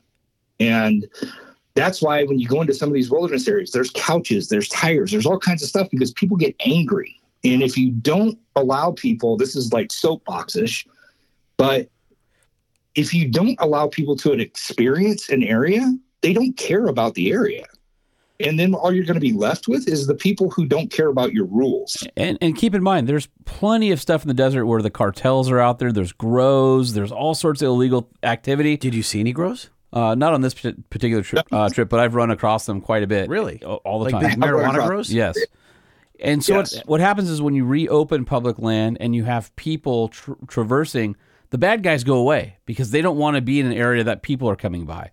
And so opening roads is also good for that kind of thing as well. And we were out there and it, the wash to the west of Pahrump, you guys have a lot of cleanup to do out there because it is gross. Really? I mean, it is. The people dumped carcasses of animals out there. There were couches, tires, boxes.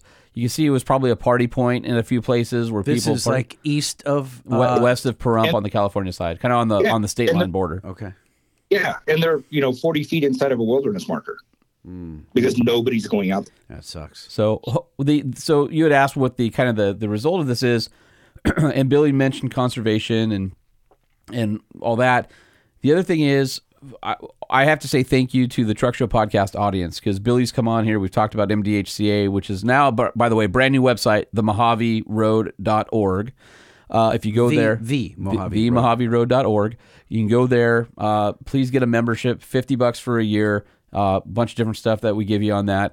But what I wanted to say was, you guys have been so supportive because a ton of you have become members. You've sent me pictures on my DMs or emails about the collection of books that's sitting right there next to Lightning right now, the EMHT 4 books or the Mojave Road Guide. So the goal of this is to finish the trilogy that Dennis Casebeer originally envisioned. That was the Mojave Road, the East Mojave Heritage Trail, and the Old Traction Road.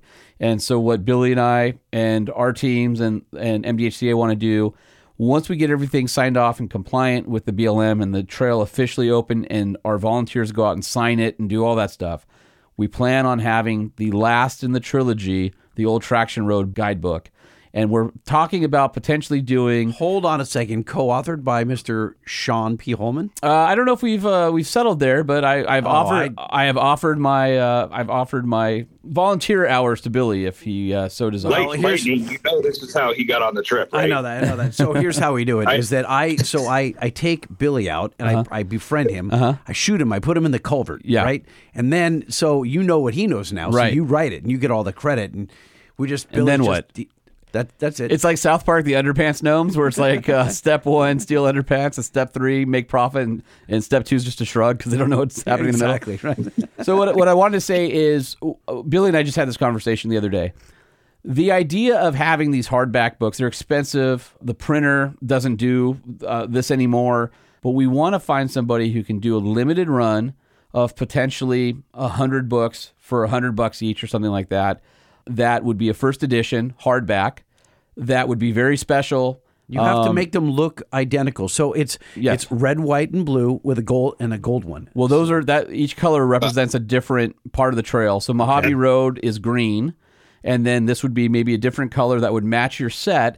But the idea being that the first ones would be this hardback that we would sign. It would be special. It would be numbered, and then everything after that would be a paperback or downloadable file. So the idea being the first run of these really high-end first edition books would pay for all of the volunteers and signage and all the things that we would need to do to cover our costs, and give somebody like our listeners who have collected all the books they can so far that final piece of the collection. And we don't know what the number will be. We don't know what the dollar amount would be. I'm just throwing out $100. I think people would pay more than $100 to have something limited edition like that goes with the rest of their collection. I don't think $100 is going to make you enough profit to do what you want to do. So it's going to have to be more than that. But I also think it's going to be important to take some of our listeners on some of the trail, not all 100 and some odd miles, but we've been talking about.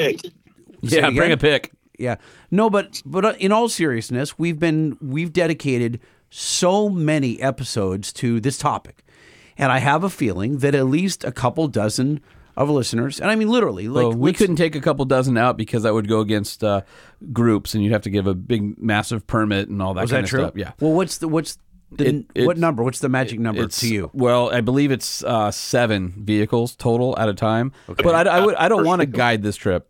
I want people to buy the guidebook and go do it themselves. No, but I get that, and people will do that because we have more than 7 listeners with 7 cars. I understand you know what that. I mean? 7 trucks. So what I am suggesting is that doesn't mean that there couldn't be multiples, right? I mean, right? You could do seasonal trips. There's a lot of options on the table, especially when it comes to.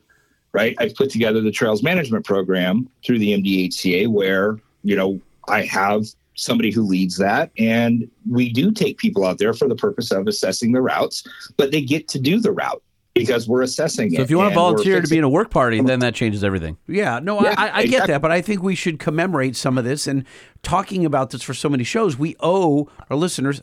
Whoever wants to come, it's open for 7-8 spots. Well, we're still premature. We still have a lot of work to do with the BLM. The reports have to come out.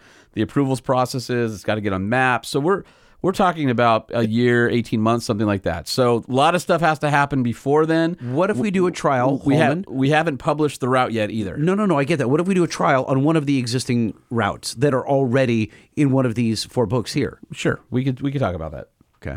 We do that all the time. Yeah. All the resources and books, again, are available at themojaveroad.org, which is the home of the Mojave Desert Heritage and Cultural Association. Please consider signing up and getting a year of membership. It's $50. You also get 7 nights of camping while you're there. Get a free digital subscription to OVR Magazine. And by the way, that facility is really cool. When I took my son, who was 17 at the time, Quinn went out with me, and he had zero idea what to expect. And I'm not joking, Holman. He has asked to go back there several times, and let's do it. He was very peaceful. He learned a lot while he was out there. It's just a lot to see. So the 2 things you need to know for somebody who wants to get back out there, spring encampment and Mojave Road Rendezvous. So the spring encampment happens in spring. It's volunteer. It's work parties. People come. Mojave Road Rendezvous is sort of a celebration of the organization. And what's beautiful about that is we have educational field trips. We'll take you out on guided tours like you're talking about, because we have a special relationship with the federal agencies where we're allowed to do these field trips without a permit, or with a permit that encompasses what we're doing as an EFT, educational field trip. And there's opportunities to go and be guided. We also do skills classes like how to plug a tire and how to winch, and then a ton of history. We'll take you to all sorts of places that are within a half a day's drive where you can go experience history. Mines, Mitchell Caverns. Mitchell Caverns was awesome. Yeah, we did an episode here on the show about it. Yeah, so cool. So if you can be a part of it, we'll talk about it in upcoming episodes as we near spring, and we have to have people come join us at that venue out there. It's absolutely spectacular. So, Billy, in all seriousness, thank you very much for doing what you do. I know I play this a lot. Billy Creech, Desert Explorer. But this truly is, you were the explorer, and this is one of those milestone events in your career and in Holman's career, I guess, that you guys won't forget. And hopefully you've inspired some of our listeners to do similar things in their life, and or to be part of EMHT or the Western Deserts. Like, it's just a special place, and what you guys have done, seriously, hats off to you. When you go east, the reality is BLM land goes away, public lands go away. Once you hit, east of, Colorado into Texas, north into Montana, it's either Forest Service or it's ranches or it's private land. The ability that we have to recreate in the desert Southwest and all of the thousands upon thousands of miles that we get to go get away from it all is unique. It's spectacular. And Mojave Desert is a top 10 most, I guess, rugged, desolate place in the entire world. And it's right here in our backyard. I don't think people realize that the Mojave Desert is as foreboding and dangerous as it is. But for us to be able to enjoy it is pretty amazing. People recreate. They want to go have fun. But they can also combine doing some good while they're having fun. That's how I got started. Was I did a project and it got good to me, right? I was like, ooh, I like this. I like doing something that benefits the environment, people, whatever it may be. I can make better use of my time rather than just driving through something. I can actually do some projects. That's how I got started. And it feels really good. Like, now I don't even like going on trips really where I don't have a project. I actually have to intentionally plan stuff where I don't have something scoped out. It's relaxing, yeah, but doing something good makes you just, you get a pep in your step when you complete it. We have the MHT Facebook page for people interested in doing that, want to learn more about it. Just jump on it. And Sean and I both administer that page.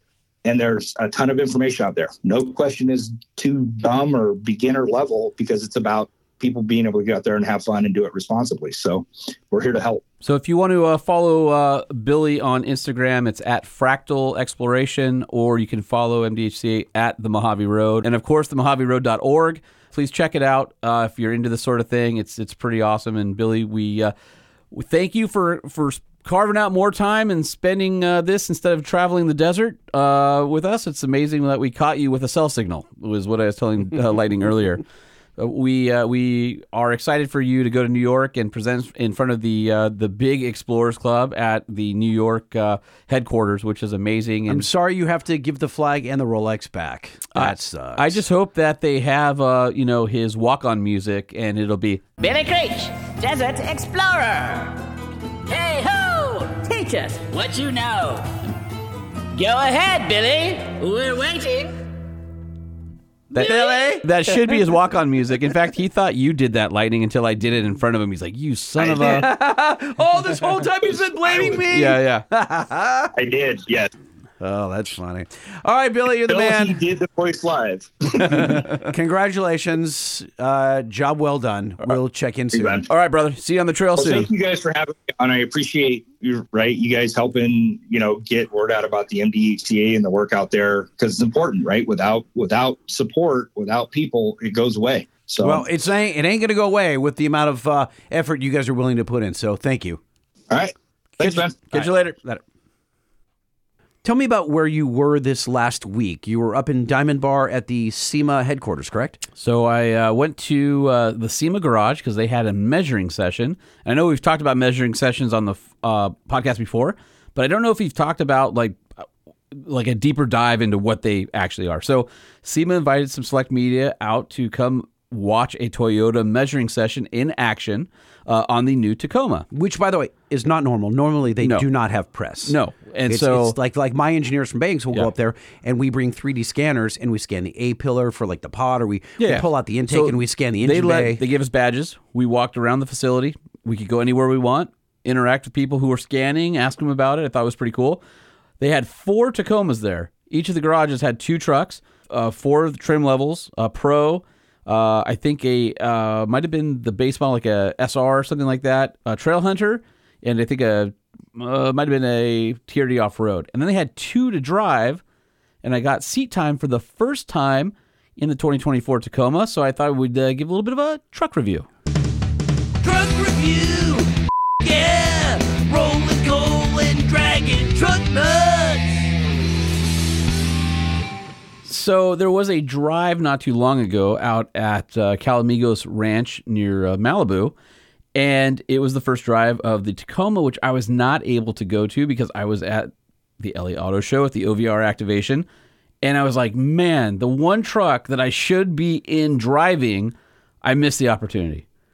And then the SEMA invite came. They said, and we'll have vehicles available for you to drive. And I went, oh, I have to go there. So it was pretty cool. Went and had some seat time, talked to some Toyota folks. I'm working right now still, but it looks like it's almost dialed in. First part of the year, Sheldon Brown, the chief engineer from Tacoma, is going to come on the show. Yes, please. So working on that. And the Toyota people are like, yeah, what do you need? We'd love to get some more content. So I didn't do any interview of the Toyota folks because I wanted to get Sheldon on the phone to really talk us through Tacoma, right? Okay. And but they gave me the keys and they said, "Here's a 20-minute drive loop. Sign out, and take it for a ride." So I jumped in and took it for a 20-minute loop. And all right, so this was the mid-level build, so not a Pro. This was a TRD off-road, and it didn't have the coil springs in the back like the Trail Hunter or the Pro do. This had leaf springs, and this was the non-hybrid iForce, so not the iForce Max, which is the hybrid. So basically, this was the volume vehicle, and it's a 2.4-liter turbocharged engine, and it makes 278 horsepower and 317 pound-feet of torque, so pretty healthy. When you overlay the hybrid, which will be the premium engine, that jumps up to 326 horsepower and 465 pound-feet of torque. Wow. The reason I bring that up isn't because I drove the iForce Max. I just drove the standard one. But it gave me a reference point for what's coming in the future. So from the time they handed me the keys, I opened the door. These were prototypes. So like all the plastics inside were smooth and they weren't grained yet. But it was pretty accurate, right? Got in. Dude, seating position, way better. Really? So you were off the floor. Yeah, seat comfort was awesome. I like the dash better than the Tundra. It's still chunky and angular, but it doesn't feel as busy. Although the screen looks really out of place because it's freaking giant. Oh, really? How big is it? Do you know? Just guesstimate? It's a 14-inch screen, so it's massive. I think it's the same size as the Tundra. It just feels like a Tundra, like that's been shrunk. Drives like a Tundra, which is a good thing. Power felt pretty good. I would say that it's not the best sounding engine ever, but found the transmission really responsive. It's definitely torquey. I think people will enjoy driving it. It definitely feels faster and just beefier than the V6. And keep in mind, I had a really short amount of time, but things I don't like about the current truck were all basically fixed. Fully modern interior. The gauge cluster was a full display, so lots of great information there. Steering wheel was comically fat and big. I think that it came straight out of the Tundra. I would have liked it to be a little downsized for the Tacoma because it just was this giant, ring in my hands. The screen was great, super, super clear as far as just the resolution and your and all inky that. blacks that you love. Yeah, Yep. inky blacks, the contrast ratio. Tell me about the ergonomics, like volume controls, knobs, stuff like that. Knobs had it. Everything's oversized. You can use it with a glove. Like I said, the inside is really good, but it's almost comical in the sense where let's make that glove 20% bigger because, right? But it doesn't bother me. You just it's silly. The grab handle on the side had this integrated kind of MOLLE sort of deal, and it was way more structurally sound than like a Bronco passenger grab handle down by the leg. So that was nice to see. Sight lines were pretty good out of it. It was pretty darn quiet, and it rode like the way I like it, just that nice taut ride where it's firm, but it's not uncomfortable. Soaked up the potholes, got it up to about 60 miles an hour, and even though it was a prototype, drove great. Now Definitely drives like a Toyota. Sounds like a Toyota. I was going to say, everyone who owns a Tacoma, they all call them shift happy, right? It's constantly banging between gears, not happy. Now, the SEMA garage is up on top of a Big hill. old hill. Bill, so how was it going up and down the grades? Yeah, good. No issues. Transmission felt like it was dialed in exactly how you wanted it to be. And then now they finally got rid of that ancient 5-speed automatic that's in the 4Runner and the 6-speed automatic that's in today's Tacoma. So it's an 8-speed automatic. So that's similar to like what the GM trucks are. The GM trucks have that 2.7 liter turbo 4 with an 8-speed automatic. Mm-hmm. So I think that mid-size class is starting to kind of filter out a little bit. Of course, we talked about the Ranger, what it has in it. Nissan's got the 9-speed behind the 3.8 liter V6. So man, the mid-size market is battling. It's crazy. Lots of really cool features. I was pretty impressed because they were going through the presentation on all the things that they thought about that were important to Tacoma owners, and they really did listen to their customers. Right? They wanted you to have choice. So the grade lineup, there's now 8 trim levels. It seems excessive. It does. Yeah, it does seem excessive. So basically 3 cab configurations. It seems so unlike Toyota. They're just like, you get this color and this configuration, and that's it. Well, now you get an extra cab with a 6-foot bed, a double cab with a 6 or a 5-foot bed. The double cab is basically the short rear doors. The extra cab is like the original extended cab, extra cab Toyota of the mid-'80s, except there's no rear seat in the back. So you got a window, but there's no door, no rear seat. They have this whole cargo area with like a pegboard and storage and all this stuff to put back there, but they're not putting people back there. And then you can get the double cab with either a 5-foot bed or a 6-foot bed. The extra cab's kind of cool. It's basically a 2-person truck, but looks like an extended cab. Tons of wheel and tire choices, tons of tech, tons of features. The engine felt good. I did not drive the base model, which is only 228 horsepower and 243 pound-feet. That's basically made for, fleets and stuff like that. But overall, man, I was pretty impressed. I can't wait to take it off road. The Tacomas are going to start hitting dealerships as you're hearing this podcast. But the premium models with the hybrid engine won't be coming out until probably Q2, middle of Q2, end of Q2 next year. So if you want the manual transmission, you want the regular engine, the non-hybrid, TRD, off-road, or some of the mid-level ones, you'll be able to start buying those immediately. But I think people are going to be really excited about it. The premium upgrade is a 10-speaker JBL system that has what they call an externally coupled subwoofer, and then there's the center channel pops out and becomes a Bluetooth speaker. So you can basically, it's your center channel, but you can basically remove it and take it with you as a Bluetooth speaker, which is kind of cool. So they're thinking of all sorts of stuff. Obviously, all the safety stuff is cool. And I was impressed. Here's what I didn't know about SEMA measuring sessions. They actually, so Toyota, and we'll talk about this in the interview I did with Spags, but they actually have mechanical engineers, aerodynamicists, and techs from Toyota. They're taking bumpers off, lights off, dismantling the vehicle. So somebody who needs to go, I need the radiator dimensions. I need what the back of the headlight looks like. I need to scan what's behind the bumper. All that. They're like, okay, we'll take all that off. It's incredible. We had a team of 3. Did you run into my guys? I did not. Okay, so we had 3 guys up there. We scanned the A-pillar for the iDash Stealth Pod, and we had and we pulled out. Well, I think with the Toyota guys, they let us pull out the airbox so we could scan the cavity under the airbox, and then the airbox itself. I'm sure it's going to be a race, us against others, to get an intake system out for that truck, but. It was really neat, the fact that you just pull the truck apart like Legos, Yeah. So the one thing they didn't allow us to do, which is kind of interesting, they didn't allow us to put in gear. But who didn't, SEMA or Toyota? I don't know. This was hearsay through my engineer, so I don't know exactly. I would have just done it anyway. Or is it because they wouldn't let you start it up? Oh, I think that was it. We had to start it up and put it reverse. That's probably why. It's because they probably had pieces removed from it for other. Because there's multiple people measuring. You basically walk in, you have an appointment, you have a set amount of time. There may be 4, 5, 6, 7, 8 companies all in there at the same time working with each other. And I saw people working on seat covers who are laying cardboard templates and fabric templates and marking them. I saw another guy who was doing, scanning headlights. I saw another guy that was in the engine compartments, and somebody else scanning suspension. And then there's a couple of fun little factoids that I picked up looking underneath it. On the Trail Hunter, it was up on the hoist. It's a pre-rear axle exhaust dump. No So it has way. a 90-degree turn That's down kinda in neat. front of the rear axle, so you don't have to worry about dragging your exhaust tips and stuff like that. A bunch of stuff like that. Just kind of nice to touch the vehicle, see the vehicle, and really just spent some time. It was a short drive, but I walked away going, oh, the other thing, braking. So I hate the Tacoma brakes, especially the drums. Oh, they feel But what I hate about them is they're yeah. spongy yet grabby. Yes. And the more you push, it doesn't do anything. We had a 23, 22 or 23 that we rented and brought up to an event in the mountains. And the brakes, I They're couldn't awful. believe how awful they were. Yeah, and the way It was the steering brand new. wheel and those curvy A-pillars, it just doesn't feel substantial. This new truck, the brakes are fantastic on it. They were really good, at least on the model I drove.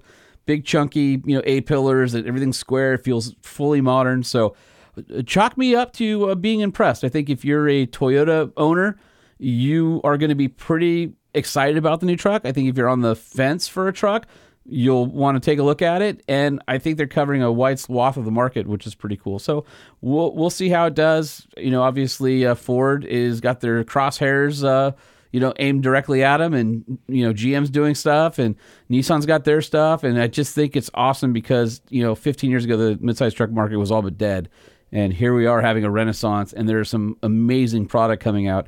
I will say the rear seat is really tight on it though, really tight. So You're talking about just the on a angle? double cab, no, just like there's just not a lot of space for legs back there. So yeah, so for a few minutes with the truck, a quick drive, a few miles. First impressions, pretty impressed. All right, so when I was done driving the truck, I pulled into the parking space, and I hear, and I'm like, Don't tell me what? you backed into Mike's back. What did I hit? And I look in my mirror, and there's President of SEMA walking and goes, what'd you hit? I'm like, apparently the President of SEMA. So he hit the side of the truck as I pulled in to mess with me, and I said, all right, now you owe me an interview. So here's a couple of minutes with Mike Spagnola, President of SEMA, talking about SEMA Garage. How's it going? Yeah, thanks. Thanks for having me on again. It's always fun. So we're here. I remember when this facility opened back in 2013, which it doesn't seem like it was 10 years ago, but it was. It was 10 years ago. The idea behind this place was to help aftermarket companies develop products ahead of time with the blessing of the manufacturers so that there were aftermarket products on sale when the vehicle came. And so measuring sessions have become this really sort of special event when a new model, especially a new enthusiast model, comes out, because these guys don't have to make a deal with their local dealership or find a customer who was the first one to buy one. Where they can actually come and start measuring for parts. Now, I was kind of surprised knowing about it. I was walking around the garage.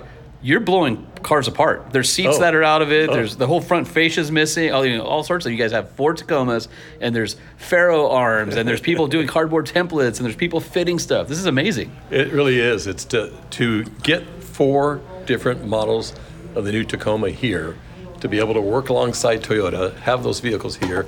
I mean, some of those models aren't going to come out for another 4 or 5 months. Yeah. And to have them here, I mean, you can tell some of them are prototypes. Some of the finishes on the flares and all that aren't. Not grained, Right. kind of shiny or a matte finish. And you guys actually have 2 vehicles. Toyota brought 2 to drive. Yeah. Those are the non-hybrids, kind of the core of the market, which will be out here in a few weeks. And then the other one's the iForce Max one, so Trail Hunter, TRD Pro. Those are in the garage. And to your point, they're not coming out till like middle of Q2 or later next year. These companies are going to have a head start of months to be able to get product ready. Yeah, so that's the whole idea of it, and to be able to work alongside Toyota. And for Toyota to understand, they could say, well, wait a minute, we've got our own accessory team, or why do we need the aftermarket? So for them to understand that the aftermarket is part of this equation and it's critical, and that the more products that are available for these trucks when the vehicles come out means they're going to have more sales. That they get it, and then for our manufacturers to get to come in, as you said, and develop products and have high quality engineering sessions with CAD data and all those sorts of things, and to talk to the Toyota engineers who were here. Well, I was going to bring that up. I was talking to the Toyota guy, and they said, we do measuring sessions different. I wanted to ask you about that, because I'm here, and there's aerodynamicist, there's a mechanical engineer, there's a marketing person, there is a couple of Toyota techs from their tech center who can help disassemble, reassemble parts to help you get to the area. So Toyota not only brings you a variety of vehicles, they bring you a variety of professionals within their organization to help the aftermarket navigate it. How does that compare to, and not to call any other manufacturers out, but just, on a one-to-one, like, this is what Toyota did for this. Is that normal? Do other manufacturers some manufacturers get it and they'll bring a team. I got to tell you, Toyota is all out. I mean, they do these training sessions. There's one going on right next to us right now, and so they get the fact. They really, really embrace the aftermarket, and it's fun to see. We've got over 200 manufacturers here this week, and in fact, I was a little worried because they're crawling over the top of each other. And I got to tell you though, what's even cool is competitors are here. And they get along. It's not like they're, punching each other out. I've seen where wheel guys will come and they'll be like, all right, you measure the front wheels, I'll measure the rear wheels, and we'll exchange data. There you go. But it really is a collaboration between SEMA manufacturers and the OEs, and to be able to have all this development work now so that the day that new model hits the road, consumers have accessories and have choices ready to go. And Toyota, as do some other manufacturers, understand that helps them sell more vehicles. Well, and Toyota, to your point about being aftermarket friendly, Toyota is a very conservative Japanese company, global brand. They don't just pair their brand with anybody. And on some of the releases, like the Trail Hunter, you're looking at Old Man Emu, and you're looking at ARB, and you're looking at, on Pro, you got Fox Shocks. I mean, so they've all, Rigid Lights was the other one I was thinking of. So they have already partnered through their OE channel for these production ones, yet they're still willing to offer it up to some of the competing companies that might make a product that takes that really highly curated, quote unquote, aftermarket part that came on the factory off and replace it with something else. It's incredible that they're open to that. It's amazing. You and I saw this happen when the Lightning came out. Right? When the new Ford Lightning came out, or the Raptor, I should say, that when the new Raptor came out. Back then, it was like, well, this truck's perfect. Why would anyone mess with it? And it was already $70,000 or something back then. And people would buy these brand new Raptors and blow them apart. It's like, and they'd put all these, and next thing you know, you got a $120,000 Raptor.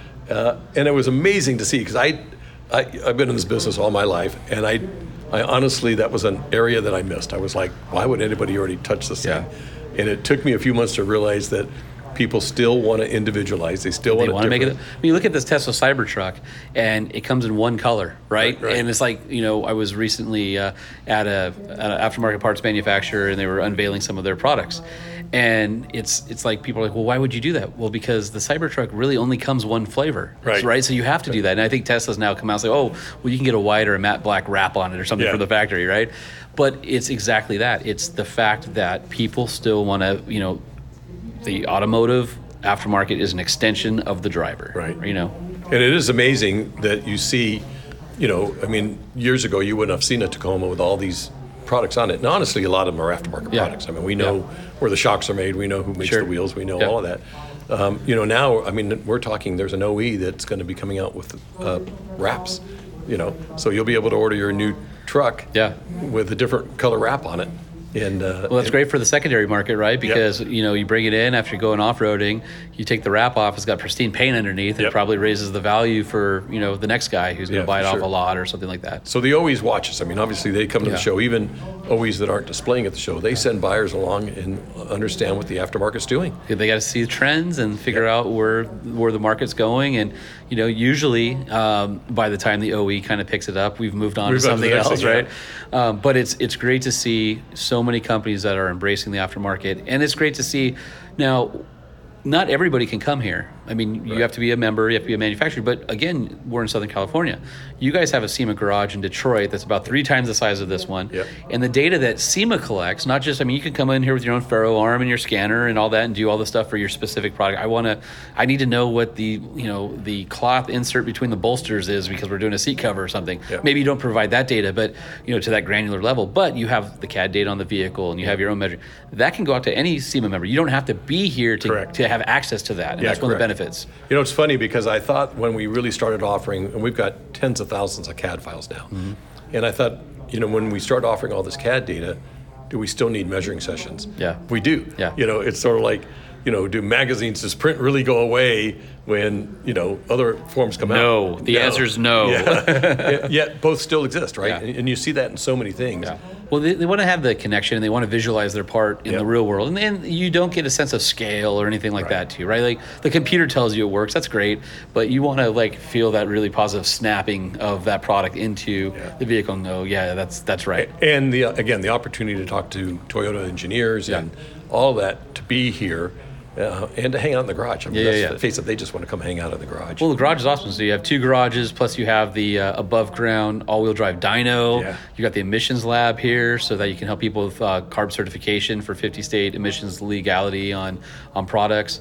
Do you offer measuring sessions also out of the Detroit garage as well? We do. Yeah, we do. So we've just started that. The Detroit garage is a year old now, and it's got stuff there that we don't have here. It's got this ADAS center that's just high-tech. Well, and we've covered ADAS on the podcast a little bit, but it is the cool thing now. We got OEs going there because they're seeing things, and that's another example where we are trying to understand where we've talked about this, but what happens when you lift a truck. The OEs are coming to say, okay, what'd you find? Yeah, sensors, cameras, all that. Because a lot of time, the person who runs the aftermarket division at an OE isn't necessarily tied to the OE engineers that did it. Yeah. So there's a little bit of a disconnect internally, or they're siloed a little bit. So sometimes they don't have, or they have all this data, but it's only at stock ride height. They don't know what happens when you level it. And you're talking about cameras, sensors, recalibrating. Some manufacturers have systems in place where you can replace a bumper, no big deal. There's a camera, it's not sensors, right? Or you have companies that the whole bumper is radar and sensors, and so you have to understand what your limitations are, because all of this advanced safety stuff is going to have a major impact on the way we do business in the aftermarket. Absolutely. And it's going to become mandatory. Right now it's still optional, but the consumer wants it. Yeah. Well, NHTSA and all the government agencies are starting to say, okay, you have to have automatic braking now, right? And so now that you have to have it, it becomes mandatory. We got to make sure those vehicles still stop. Well, and you got to make sure that you don't incur liability or the wrath of the government at some point if because there's a lot of people who do mods and they go, well, I don't care if there's lights on the dash. Yeah. But I think consumers are more savvy now, and they do care. Sure. And you want to make sure that all the systems that came on the vehicle, if you want to be a good citizen, right, will still work. Yeah. And that way you don't run afoul of anybody that could potentially undo it for you. I paid for that technology. I want to use it. Yeah. I mean, I've got my Wrangler, and it's got adaptive cruise. It's got a 2.5-inch lift with 37s. Works perfectly. Yeah. I use it every time I'm on the freeway. It's amazing now. I get into one of my older cars, and it doesn't have a backup camera. And it's like, I got to turn around. I don't think I like this anymore. I want to get back in my vehicle that's got whatever this technology is. And we're going to get more and more used to lane change departure warning and self-braking and all those sorts of things. It's you start to become dependent on it. So looking at today's session, so it was a media invite. So you've got all this week, companies can sign up for blocks of time. They can come in and do what they need to do. But what's kind of interesting and different is that you invite the media in to see what a measuring session looks like. Was that Toyota's idea? Was that a collaboration with you guys? It was a collaboration. Yeah, It really was. I think Toyota was up for it. Some OEs aren't ready to kind of sneak out.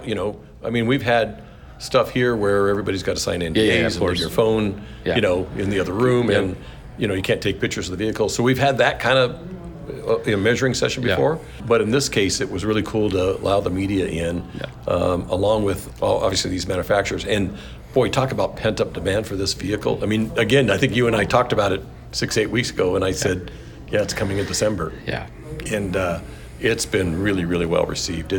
People are crawling over each other here. And then to again have media here on top of that, to have the opportunity to talk to you and some others, and for our manufacturers to be able to talk to the media as well. It's just a win for everybody. It really is. No, it's great, and the fact that Toyota provided a couple prototypes to drive. I took the solar orange TRD off road out for drives the first time. So I had the LA Auto Show activation with OVR, and that was when the first drive happened at Calamigos up in Malibu. And so I wasn't able to go, and I saw all these people talking about it. I'm like, I have a podcast. I have no frame of reference for talking about how the Tacoma drives that all these people have talked about. So I got my seat time. It's, we'll cover it in a different segment, but it was incredibly impressive. Yeah. And I think it's going to be a really good truck, both for Toyota and then also for the industry, because I think Toyota's really taken seriously the enthusiast needs on this and the ability to be a fantastic foundation you can build upon. Did you hit anything on the way in? Or did you? Just the president of SEMA. So I may have been recording. I'll have to see if I can find it, but I was pulling into a parking spot and I saw El Presidente out of the corner of my eye, and I hear a big thud, and I'm like, there's no way I hit anything. And I see him walking by, walks up to my door, and he goes, what'd you hit? And I go, the president of SEMA. So I will say you startled me. I didn't know that you were going to hit the side of the truck, but then I realized it was you very quickly, so I was able to go, oh, you bastard. I slammed the side of the truck, and he hit the brakes. Really hard. I did hit the brakes. I'm like, oh, of course. I'm the first guy to drive this thing here today, and I'm the first guy to run over a parking curb or something. And then I saw Mike, and I was like, all right, all is well with the world. All right, well, appreciate it. Congrats on the success. Obviously, SEMA Garage continues to grow and be an important part of the industry. And I don't know if we said this earlier, but it was brought to my attention. There is no other facilities like your two in the United States or North America for assisting aftermarket companies to make products. If SEMA didn't exist, none of this would be able to be done elsewhere. That is an amazing achievement to me, that you guys have the market cornered and the ability to offer that service to the aftermarket. In this competitive world, it's fun to have something that that's your own. That's our own, and but it really is. It's for the manufacturers, right? I mean, our whole goal is to make sure manufacturers grow and prosper, and this is a great tool for them to do that and get new. The way you grow your business is more things to sell and more people to sell them to. And so the garage offers you an opportunity to get more things to sell, and the SEMA show gives you an opportunity to sell to more people. So when you get into podcasting to make those businesses grow, let me know. Yeah, I'll be the first guy at the door. You got it. All right. Thank you. Thanks, Mike. Yep. Dude, we are way overdue for reading your email, so let's get into it if you don't mind. You email? Yeah. I email? Do it. We email? That's right. Everybody email. Type it up. You email? Proofread. I email? Send it. We email? Click it. Everybody email. Kind of disappointed you didn't say send it like you always do. I'm enjoying the music. It also is about midnight here on the West Coast recording this, so it's not far from the truth. This one hurts. All right, I'm gonna start. Well, shouldn't you tell people why real quick though? Like we're trying to give you guys shows through the holidays, so we're like doubling up on shows. Don't tell them. Okay. It's just recorded yesterday. Live. Oh, if you're listening to it today, we recorded it yesterday. Nothing about midnight and us being super punchy. End of an episode Easter egg. Lightning and Dave. Lightning and Dave. Dave? He's talking to Dave, our new social guy? Yeah, Dave? remember when we had the little Easter egg of him saying we sucked on his way out? Lightning and Dave. I loved the Easter egg at the end of Season 2, Episode 48. That was hilarious. Thanks for that, Seth Anderson. You know what's funny is that is the first time somebody has sent an email that has not been addressed to both of us. In the history of the podcast. That's weird. It is weird. Okay. Do you feel okay about that? Yeah, I don't care. Give Dave some love? Yeah, dude, Dave's kicking ass. All right, so I got this one called Christmas Biscuits. And, yes. This is from Dylan Hudson. Says, hey, gents, just thought I should reach out. Been a long-time listener and have been deeply disturbed by the show since its conception. It's like a horrible explosion. I stay at it hoping for more. As painful as the advertisements are on the show, they work. I've purchased $1,000 worth of products from your sponsors, Bill Stein, Banks, Z Automotive, and a few more that you've had on the show. I have these products in all three of my trucks, an 06 GMC 1500, 15 Ram 3500, 17 Ram 1500, and have some on the wife's truck as well, 23 Ram 1500 DT, when she isn't looking. But I just wanted to express the enjoyment I had for the earworm, Christmas Biscuits. Not a huge fan of traditional Christmas songs, but what a beauty. Christmas songs about biscuits, I hear. This is something I can get behind. I've been humming it at work nonstop. Thank goodness I work in a loud environment, so everyone has earplugs. In case I couldn't hold a tune. Can we turn that off? Because he's the only one who wrote to say he liked Christmas biscuits. Anyway, he says I couldn't hold a tune in a bucket if my life depended on it. And 2, I don't need no one searching my truck for biscuits. They would steal all my truck snacks. And yes, truck snacks are a thing. Thanks for your dedication to the industry and the mostly quality-ish content y'all put out. Quality-ish? 5 stars. 5-star review! 5 stars! Finnegan, yeah, buddy. Yeah, buddy. And 6 or 7 Christmas biscuits for dessert, please. Thanks, Dylan in the greatest white north. Dylan, I think your brain is frozen. I think if I play another Christmas biscuit here, Holman will punch me in the nose, so I'm going to give it to you after the show. Frontier Spotting from Thomas Leith. First one I've seen on my work drive. Couldn't get a better pick, but it has the graphics on the side. Pretty sure I'm also the only smart 451 with an iDash. Oh, he's got a smart car with an iDash in it. That's hilarious. Hey, I need to interview you for the weekly newsletter at Banks. Of weird crap you put our products in? Yes, I'm not ashamed. Okay. Let's see. So, Thomas, I will reach out to you. He's got a cool email address, dirtracer412. All right, so Trevor Nemero writes us and says, how many times is Stephen Watson going to write or call in before you invite him back on the show? Listen, Trevor, I'll have you know, Stephen Watson is booked for an upcoming show. All right, so just calm down over He's there. actually on the calendar. He is actually on the calendar. He says, what's wrong with you guys? How rude can you get? I want to hear what's going on in his world and ask him when he's going to get on the 05 Dana 60 bandwagon. I don't own a Square anymore, but I think I talked to him a couple years back, and he said they were experimenting with them. Kingpin 60s are like $2,000 to $5,000 for crusty stock takeouts, at least here in California, so they're hardly a feasible go-to anymore. Several people ran them on the 2023 UA, Ultimate Adventure, and I only saw Dave broke a stock 1480 shaft, so I think there's enough validation that the OMG ball joints and unit bearings isn't an issue. While you're at it, what's going on with the rest of the hardcore off-road world? Vern started his own shop, it looks like. Yes, he did. That's Vern Simons, previously of JP fame. And can you check in with him? Vern and I talk probably, I don't know, we text back every couple weeks, and I have asked him if he wants to be on the show, and I think he would be happy to do it. He said, and Trent, I'm assuming Trent McGee, was down supporting some race team for the 1,000. What's the story there? I'll see Trent next month at MPMC, I believe. Christian is building some cool new international. Maybe you can have him talk about that in the future of UA with your old corporate overlord. So that's Christian Hazel. And Christian and I talk on a pretty regular basis, and he would definitely be down to coming on the show.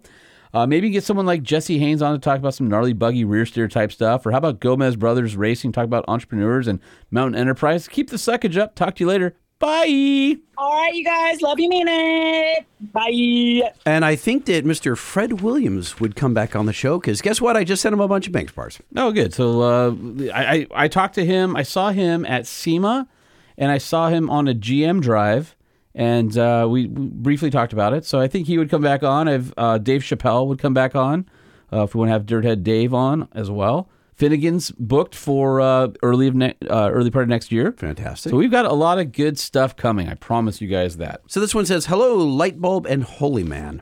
I'm not sure if you still send stickers for Frontera sightings. But I know it's not a Nissan Frontier. It's an Opel Frontera. But it was what I could find, and I really, really, really want a sticker to put on my HJ61 Land Cruiser.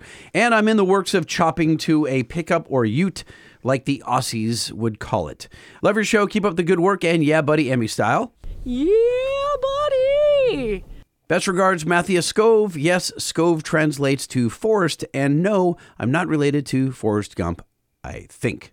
Okay, all right. Got this one from King Gladney, who has been catching up with the show over the last, few months, and he sends us updates. So he says he has a segment idea. He goes, what's up, Holy Light? Combine both names, he says.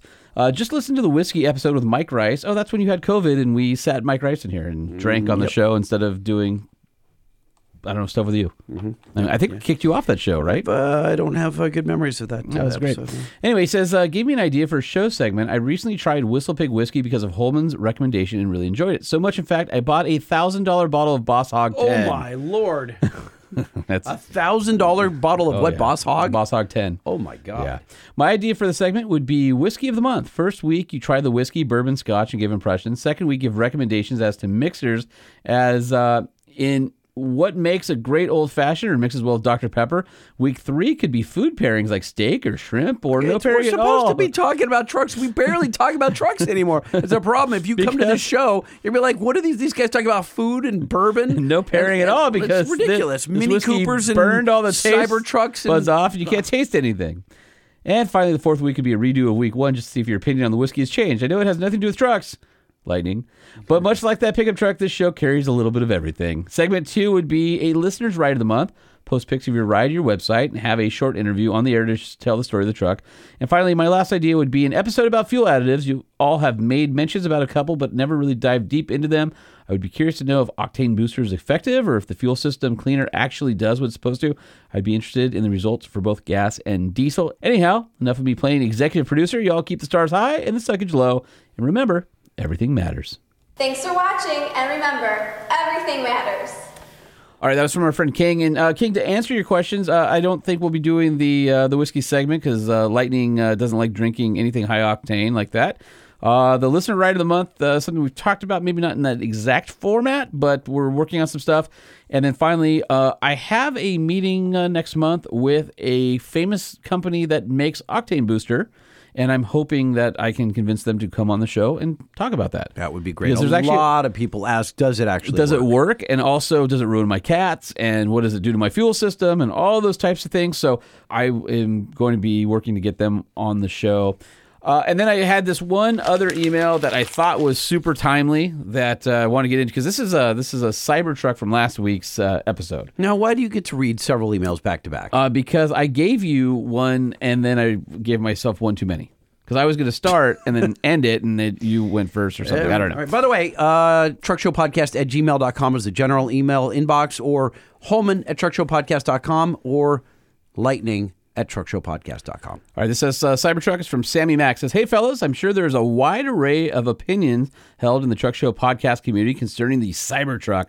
But regardless of where each of us stand individually, I'd like to think we can all agree on the following 2 points. One, we can all have a little fun dunking on Matt Farah of the Smoking Tire, who now famously pontificated on the Joe Rogan podcast that the Cybertruck would never and could never be made. And he is a foolish lad, that one.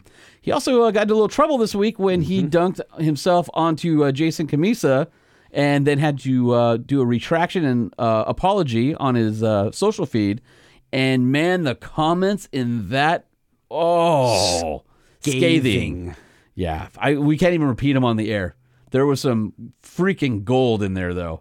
And if you read the comments and you followed the story, the hate that he espouses comes from a particular place that makes him sound really douchey and super, super biased. And you almost can't take him seriously. But he apologized, so it must be okay. Anyway, and number 2, we can all appreciate that finally for once the North American truck market has an innovative and captivating vehicle that the rest of the world will not get. USA, USA, USA. Bonus for Holman, I was watching an interview with the Tesla engineers, and to my delight, they showed that the Cybertruck has adaptive compression and rebound damping alongside the air suspension architecture. I picked up on this fact because Sean had drawn the comparison between the TRX and the Raptor suspensions, which Ford then addressed with the Raptor R. I look forward to learning more about how the Cybertruck actually performs off-road given the setup. Bonus for Lightning, I'm hopeful that if you ever take delivery of your Cybertruck or even just ride in one, you can provide a review of the sound system. Apparently, it's a 15-speaker setup, including the dual subwoofers and integrated microphones around the cabin used for active noise cancellation. This speaker configuration, along with the laminated glass throughout, leads me to expect that the soundstage will be quite compelling. I haven't seen anyone speak to the sound system just yet, and I'm sure Lightning can provide an interesting take. Thanks, you guys are the best. Keep up the good work. I'm excited for the additional weekly podcast, and that's from our friend Sammy.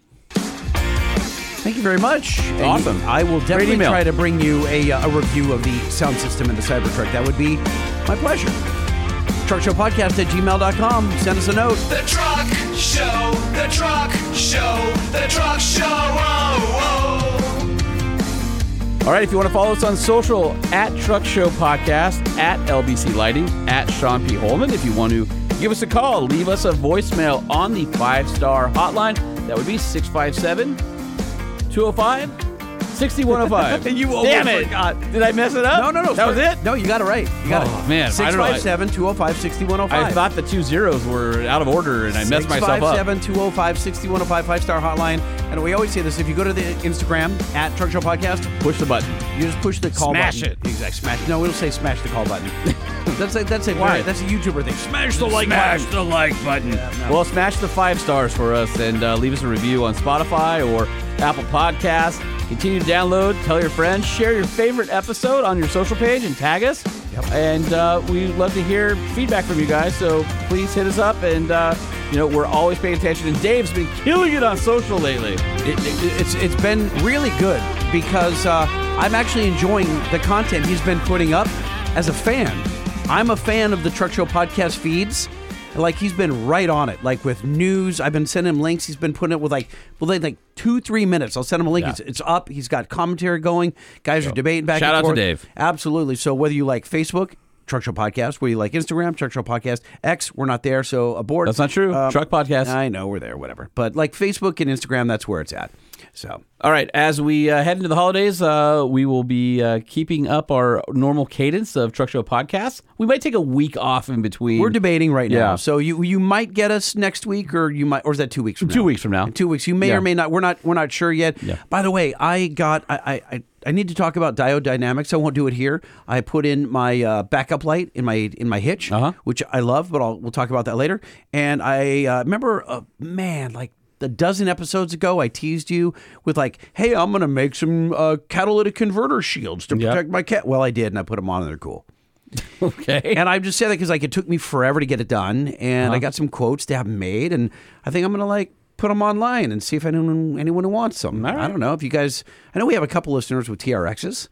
I'm going to see if the frame is the same underneath, and maybe guys with Ram 1500s might want them as well. Keep their cats protected. I don't know. Is there any interest? Cat protection Lightning at truckshowpodcast.com. I don't know. Maybe not. If not, I won't bother. All right, we have to thank our presenting sponsor, Nissan. Thank you for supporting these two knuckleheads who like to sit in a poorly climate-controlled shed in the backyard of a residential house in Huntington Beach, California. Well, we haven't done like the ID where it's like the Truck Show Podcast from Huntington Beach, California. You know how they used to be, like, if K-Rock did Pasadena, and they weren't really in Pasadena, and all that funniness? Well, it was because you had a city of license, and so it's Pasadena, Los Angeles. Blah, blah. So anyway... I still know it. It's KROQ-FM, Pasadena, Los Angeles, the world-famous K-Rock. There you go. All right, we're the world-famous Truck Show Podcast, and if you're in the market for a truck, head on over to your local Nissan dealer, or hit up NissanUSA.com, where you can build and price a Nissan Frontier, a Titan, or a Titan XD. Plenty of options and features. Great trucks. You should own one. And when you want to know more about your engine and drivetrain, look no further than the Banks iDash. The Banks iDash is a compact 52mm gauge that can go on a suction cup mount, in your dashboard, wherever's convenient, or my favorite place in an iDash stealth pod like Holman's Jeep, or if you've got a late model Ram, late model Ford, late model GM truck. We got stealth pods for all of them. It looks factory integrated, but it's really all about the data. It tells you all the stuff that your dashboard doesn't. It's all available right in your face on the Banks iDash. Go to bankspower.com to find yours. And I want to take one more opportunity to thank Grant. Super cool of you to give us the handwritten letter along with the Matchbox and Hot Wheels cars. That's a nice touch. So thank you very much for listening and for sending us the Christmas gifts. And also, Ozzy, thank you for my Monster Energy shirt and my Dr. Pepper jacket. Dr. Pepper jacket. So Dude, super that's cool. Awesome. You guys are too good to us. Thank you very much. And we're not worthy. We're not worthy! We're not worthy! We're not worthy! We're scum! We suck! The Truck Show Podcast is a production of Truck Famous LLC. This podcast was created by Sean Holman and Jay Tillis with production elements by DJ Omar Khan. If you like what you've heard, please open your Apple Podcast or Spotify app and give us a 5-star rating. And if you're a fan, there's no better way to show your support than by patronizing our sponsors. Some vehicles may have been harmed during the making of this podcast. Biscuits, Christmas biscuits, biscuits on my plate. Dude, that was painful.